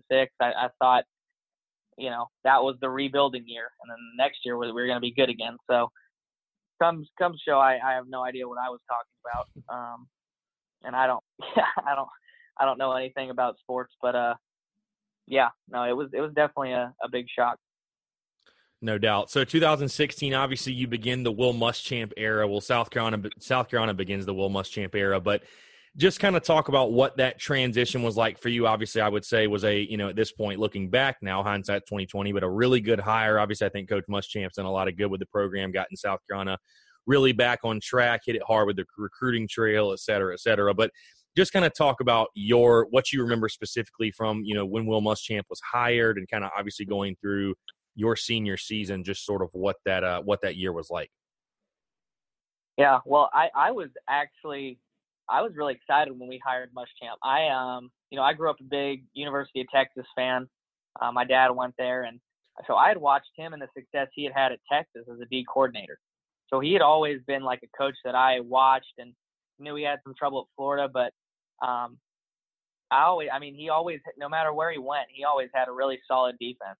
And I remember thinking that, and so I was excited when he got there, and meeting him for the first time and everything. And I love Coach Muschamp. I think he was, again, we'll all see in 20 years, but I think that was one of the best decisions, Ray Tanner ever made. I think Coach Muschamp is one of the hardest workers he's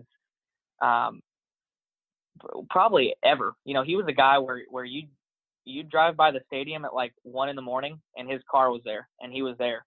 And you show up to 5 a.m. workouts and his car was there.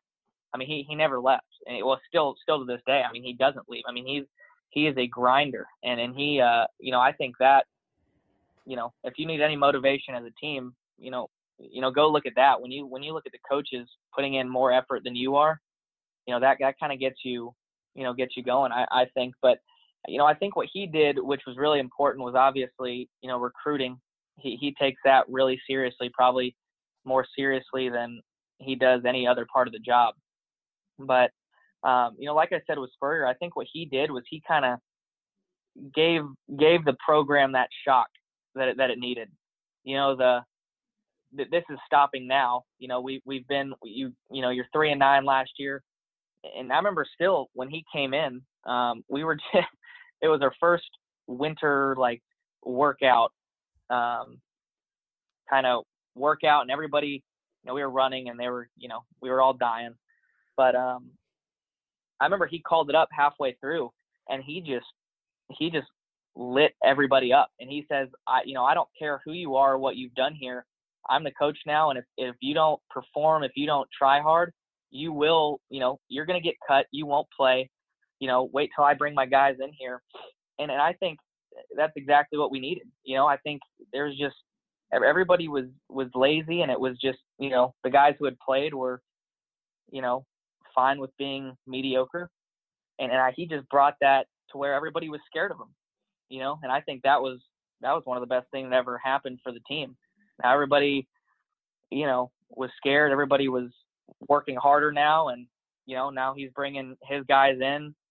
And, I think you can even tell just looking at, if you talk to any of the players now, I think from that 2 years that we were really, not great, you can tell the work ethic and the attitude of everybody in that building is completely different than it was, 2014, 2015. Yeah, not to go back to, I guess, to the Spurrier era really quickly, but you talked about kind of, you felt like you guys had maybe gotten lazy. Do you think could you cite the end of the Spurrier era to maybe he got a little bit comfortable as well, like kind of like we were saying, almost just taking it for granted, like, hey, this is going to continue just because it has, we sort of built it and now just put it in cruise control and just didn't keep up the grind? I mean, would you say that contributed to sort of the end of that era? Yeah, I mean, maybe, I'm not, it's hard to see what the head coach is doing 24/7. I know, I mean, you're not around him as much as, especially in the off season and stuff like that. I mean, you're just not around him as much. I think that Coach Spurrier has a very, just like his offense, the fun and gun, he just has a very wing it mentality, with his coaching style. It's very, everything will work it out. I'm going to call the plays and, we're going to win. And I think for a lot of the time in his career, he did just that. He kind of, he just has that kind of wing it mentality, and I think, I think maybe that, we maybe stopped getting some recruits, and, I don't know if that all falls on him. Obviously, he's a head coach, but, I don't know where, exactly everything fell off. But yeah, that could certainly be a part of it. But you know what, I do think this though, I can't speak for everybody else on the team, but, I think what he did was, leaving in the middle of the year, I think it was the best thing he could have done. And I think he realized that that the program was going downhill, and I think he was smart enough to realize that he didn't have the locker room, and that it was, the longer he stayed, the worse it was going to get. And in a situation like that, when a coach is kind of coming down and he's probably going to leave at the end of the year, the other coaches are basically just cleaned. That they all get fired too. And so I think what was awesome was he got Sean Elliott the opportunity to be a head coach for the last couple of games, and I think that sparked Coach Elliott's coaching career. And now he's head coach at Georgia State and doing really well. And but I think I know maybe some other players were upset about it. I know fans were upset, but I never looked at it like that. I always looked at it as honestly, I think that was the best thing for the program. And to try to at least again, it's kind of like a shock method. Kind of get everybody out of that funk. And he knew that as long as he was there that last year, we were just gonna keep losing. So yeah, it's hard to say exactly everything in that situation, but that's at least my take on it. For sure. So moving back, yeah, just it's very interesting stuff, obviously. But moving back to your senior year, definitely the game I want to focus on your senior year is the first one, which was the first game of the Will Muschamp era at Vanderbilt. You obviously had the game-winning field goal, a 55-yarder, second longest in South Carolina history, which, it's a crazy stat to think of. But and not only did you hit it, but you nailed it for the game winner to lift Carolina to a 13-10 win in Nashville. I remember, it's funny, special team guys, a lot of times don't maybe get the credit they deserve. It's a lot more criticism than I think it is praise, but you were recognized, I think, very heavily. Obviously, that game on a Thursday night on national TV, I think you were SportsCenter top 10 for that made field goal. Just kind of talk about, hitting that game winner and then sort of the aftermath, what you remember from that. Yeah, no, it was obviously for most of the game, it wasn't a great game. It was kind of frustrating. I know as a South Carolina fan, me watching, the game from the sideline. It was annoying. It was one of those things where nothing was really clicking. But yeah, what most people don't realize for kickers is the game winners that are like over, probably in college, that are over 50 yards are the absolute best case scenario, because there is absolutely no pressure, right? You miss a 55-yarder to win the game, as much as you're going to get some hate on Twitter, everybody's like, yeah, well, it was a 55-yarder. Do we expect, a kicker to, we should have played better, right? So there's really not too much pressure, but the flip side of that, if and when you make it, you're, it's a 55-yard game winner. It's a huge kick and everything like that. So that's kind of like the one you hope for, to where it's almost like you just go out and let it rip, because that, there's really not too much pressure. But no, it was a good everything, perfect snap, perfect hold, line did well blocking and everything, and everything just kind of fell into place. And yeah, no, I got to remember getting to do the live interview after on ESPN. That was really cool. I'd never done that before. I was kind of freaking out because I didn't want to say anything inappropriate, or, adrenaline's really high then. Mm-hmm. And I didn't want to say anything bad or get me in trouble. So I remember that. But no, it was a great game. It was really fun. Obviously a great way to start off the season. No doubt. So I got to ask, everything happens for a reason, I guess you could say. And, you're obviously doing well with the Apollos, with Coach Spurrier again, which I'm going to get to in a second. But How does a guy like you with your track record not get more of a shot in the NFL, would you say? Because, I mean, it didn't seem like, you got really much of a shot. Maybe that's just my opinion, but just, I guess, kind of give some insight to your NFL career, the short stint you had, and just kind of, because again, I look at it, you look at your collegiate stats. I mean, you have the range, you have the leg, you have the pressure moments, you have really the entire pedigree. I mean, how do you not get more of a shot than you got in the NFL? Yeah. And I mean, trust me, I still think about that, every day. And I know I have a lot of people who I'm close with who ask the same question. What most people don't realize is the NFL, and a big part of why this league is here is and people outside the NFL don't realize this, but every player and every coach knows that the NFL is, for what it is, for being, the huge billion-dollar industry and the biggest entity for sports in the world, it is very bad at evaluating talent. And I'm not just talking about me, like saying I should have gotten a shot. Besides that, I mean, if you look at, look at the best players who Tom Brady is the perfect example. The best quarterback to probably ever play in the NFL was a 6th round draft pick. The NFL is not as good at evaluating talent, I think, as it should be. And that is elevated when it comes to specialists. You only have 32 teams, and there's only one kicker per team, so there's 32 spots. And kickers kick till they're 45, right? So there's not a lot of opportunity for guys to get in. And the other part of it is there's, just like anything, is there's a lot of politics and money that come into it.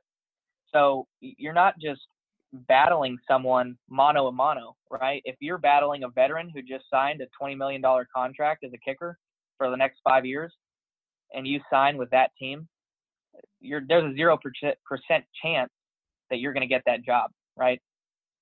And vice versa, if you end up on a team where you're competing and the guy hasn't been trusted and maybe his contract's about to run out, you might have a pretty good shot at making that.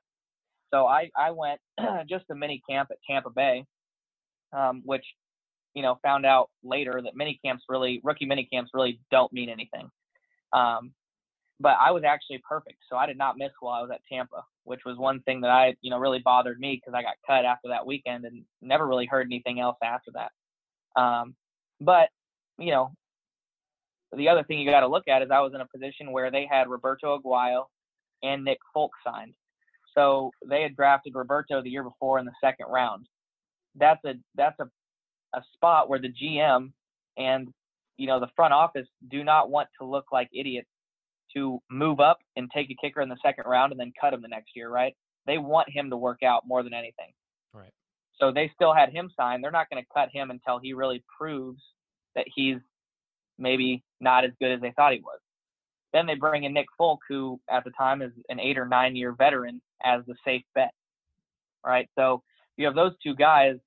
No team has probably ever brought in 3 kickers to training camp just because, it's a numbers game. You have 90 guys, got to trim down to 53. There's no room for 3 kickers. So, I kicked really well when I was there, but kind of got the short end of the stick. And another thing is, if you don't get any preseason film, it's really hard to get in that season. So again, a kicker goes down in week 4. They're not going to take a kicker who hasn't kicked on an NFL team ever, right? They're going to go look for either someone who did really well preseason on another team and didn't make the cut, or they're going to look for a veteran who got cut.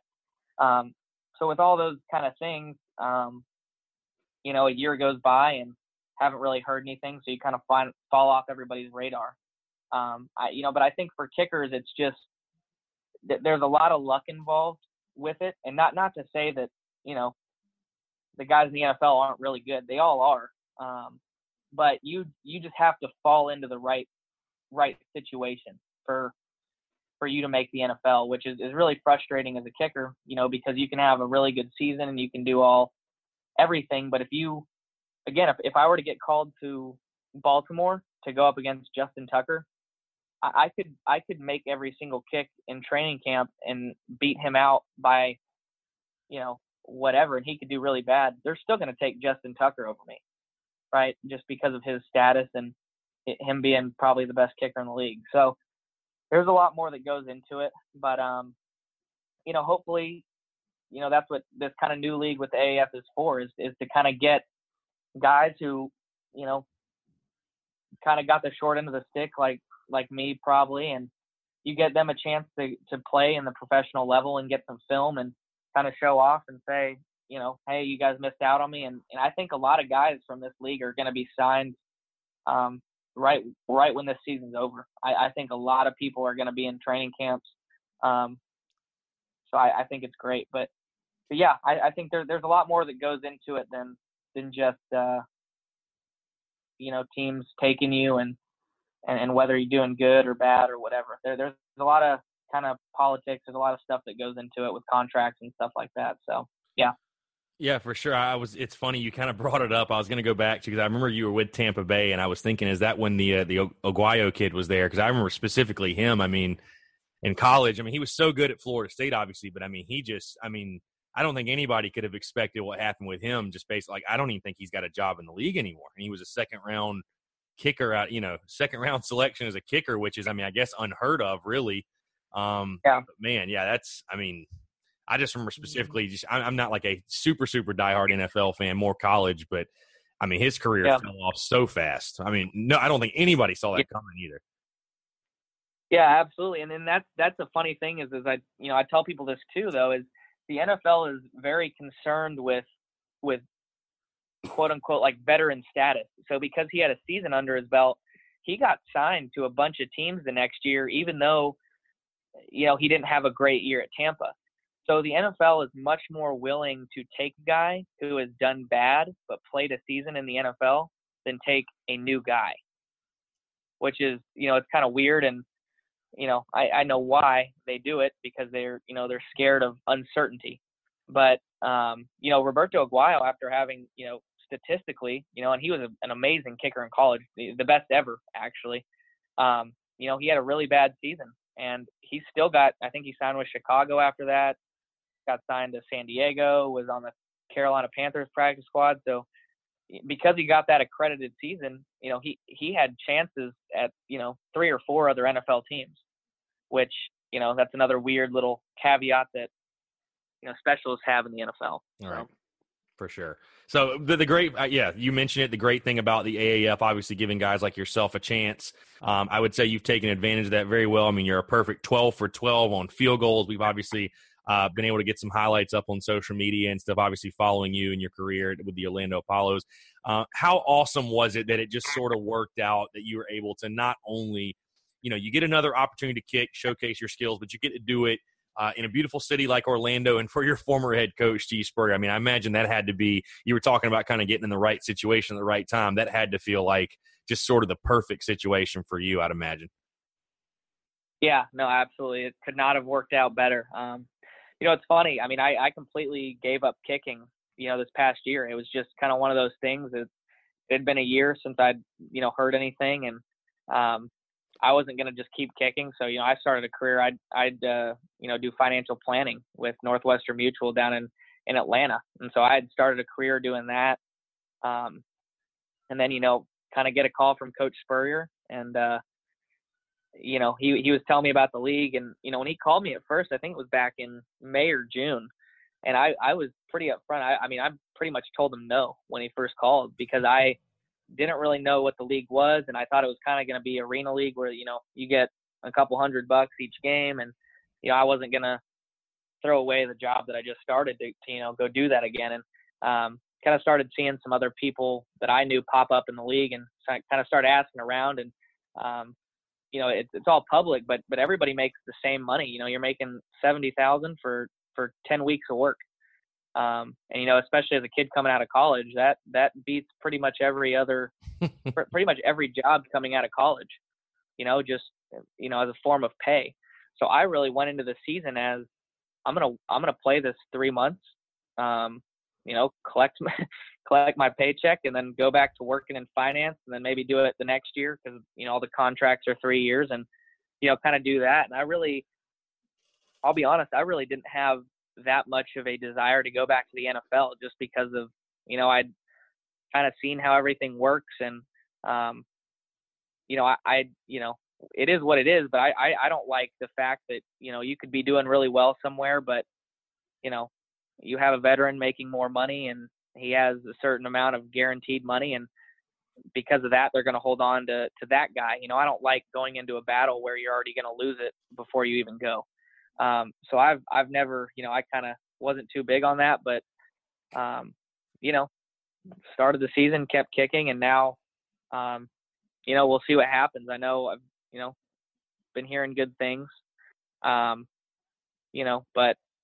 I think it definitely might open up some doors to the NFL. And, the great thing about it is all these guys is just like me. I can't just sit around a year and not make any money to train for football. Right.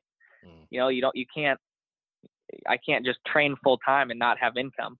So I think what this league allows a lot of guys to do, not just to get back to the NFL, but gives them that ability to, make their salary in the first 10 weeks. And then if they want to keep this up and keep grinding and keep trying, they can take off the rest of the year to do football as a full-time job because they've already made that money, and I think before you didn't have that. If you didn't make it the first year and you're not, you got cut, there's no way to make money. You're basically, you might be training and you might get a call, but you're going to have another job to make income. So I think it's an awesome opportunity. And I think, like I said, I think a lot of guys are going to get opportunities to go and get a chance at the NFL again.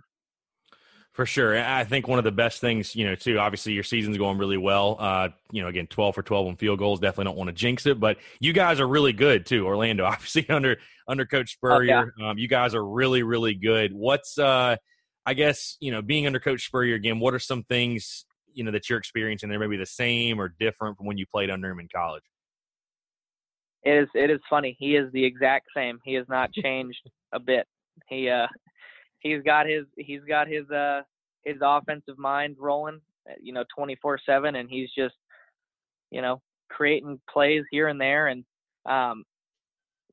he's a great offensive coach. And I think, another thing is our team is unbelievably athletic and good. If you, I don't know how many people are watching the games or whatever, but if you watch, it's fun. It really is fun to watch. These guys are, we have people who have been in the league for 7 or 8 years and who, might have had an injury and come out, but, we've got receivers that are unbelievable. We've got, we are stacked at every position. There really is not like a weakness on our offense or defense. And it's been really fun to watch. It really is good football. So I'm excited to see what happens in the future. But Spurrier has not changed at all. He's still kind of just got his little quirky, the way he talks and the way he just converses with people. And I think it's hilarious. And he just kind of rolls around calling his plays, and that's that. Yeah, I know a lot of people got a kick out of, I think it was a couple of weeks ago, when he compared the stadium you guys are playing in to Tennessee, and it was like I think the crowd y'all played in front of was like 30,000 people, and he's comparing that to the 100,000. Yeah. I know that riled some people up on social media, but it's absolutely. Well, he does that better than he does that better than just about anyone, I think. And I think obviously being on my side of it when you're on his team, I think it's one of the funniest things ever. He loves stirring the pot, and he loves, he's good at it too. I can't speak for the people on the other side, but he's one of those guys you're really glad he's on your side and not the other. Did Coach Spurrier, I know he focuses on offense, but either in your collegiate career or now maybe, did he ever kind of get on the special teams unit? Did he ever say anything to you guys or anything notable you can remember? He's never, with being a quarterback, obviously he's just never focused on the special teams. It's you kind of let the special teams take control of that. But he's at the same time, you don't. If you do something bad, he'll call you out. And that's kind of his coaching style. He doesn't yell at people. He doesn't, get on people like that. But it's really funny, when it's not you. but he does the very passive aggressive, like, shit, Elliott, that was 43 yarder. You think you could make that? Well, I shouldn't have called the field goal. I thought you could make it, but I guess you couldn't. Like that kind of stuff. Or punter hits a bad punt, snapper snaps a bad snap. And he sees it. He has that kind of that passive aggressive dig where it is hilarious if it's not you. But the amount of times that I've heard him say this at South Carolina and here, just well, it's not your fault. I put you in the position because I thought you could do it, but clearly couldn't. So that's my fault. I shouldn't have done that. So it's funny, man. He's a character. It's so funny to hear you say that because I think pretty much I would say everybody we've had on that played under Spurrier, they've all said the same thing, is that he would make you feel so bad about it, you just wouldn't do it again because he would just make you feel so bad. You're like, I'm not going to let that happen again. So that's yeah. Well, that's the funny thing is other coaches will yell at you and almost get you scared. I don't know what types of guys it works best on, but God, you do not want to mess up and have him see it. I mean, you just if he sees it and he notices it and he calls you, I mean, it is like it is just the worst thing ever if it's you. But at the same time, everybody in the background is laughing, because they're like, oh, like, he's getting it now, and it's you always you never want to be on the other end of it. But it's funny, and it's his way of coaching and getting on people and correcting mistakes. So For sure. All right. Well, before we let you go, Elliott, I guess we'll end the show with this. Maybe favorite memory, whether it includes Steve Spurrier. And I heard earlier, it sounds like you got a pretty good Steve Spurrier impression. Maybe like your favorite story from South Carolina that you can share on the airwaves. Yeah. Well, I'll do this. I'll give you a funny one from here from the Apollos, and I'll give you a good one from, obviously at South Carolina. There was a time where, the day he did retire from South Carolina, I had a tweet about it that went viral. But he was looking at the field, and I kind of walked up behind him. You're just walking to our locker room, and he was just kind of staring at the field, and there was nobody else on it. And he just like, field looks nice, Elliott. And I was just like, yep, okay, like coach is off his meds again. He's just out there staring at the field, and it ended up kind of being like he was taking one last look kind of thing. So that was pretty special, for me to be a part of.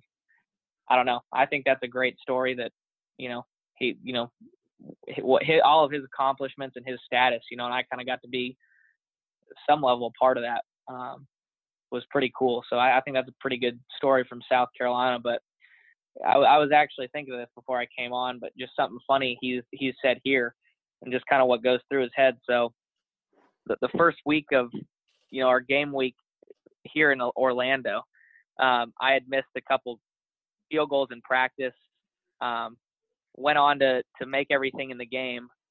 So I went 2 for 2 that game. And then the next week I had made everything in practice.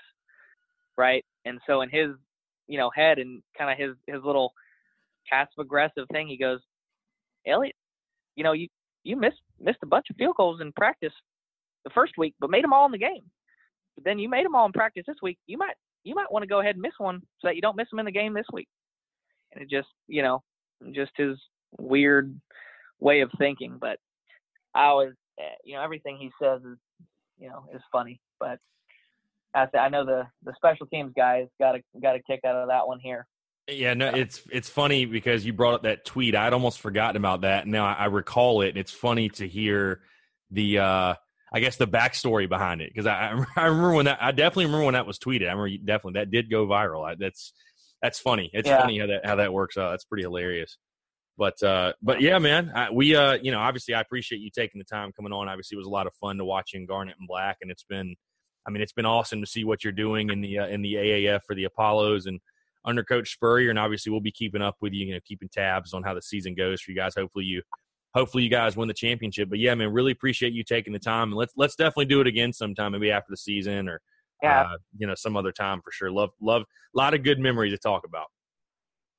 Yeah, absolutely. Well, thanks for having me on, and let me know if you need anything. I'd love to come back on in the future.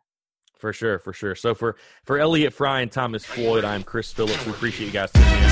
We'll catch you next week on another episode of the Spurs Up Show. Boy, what is it you want to do when you grow up?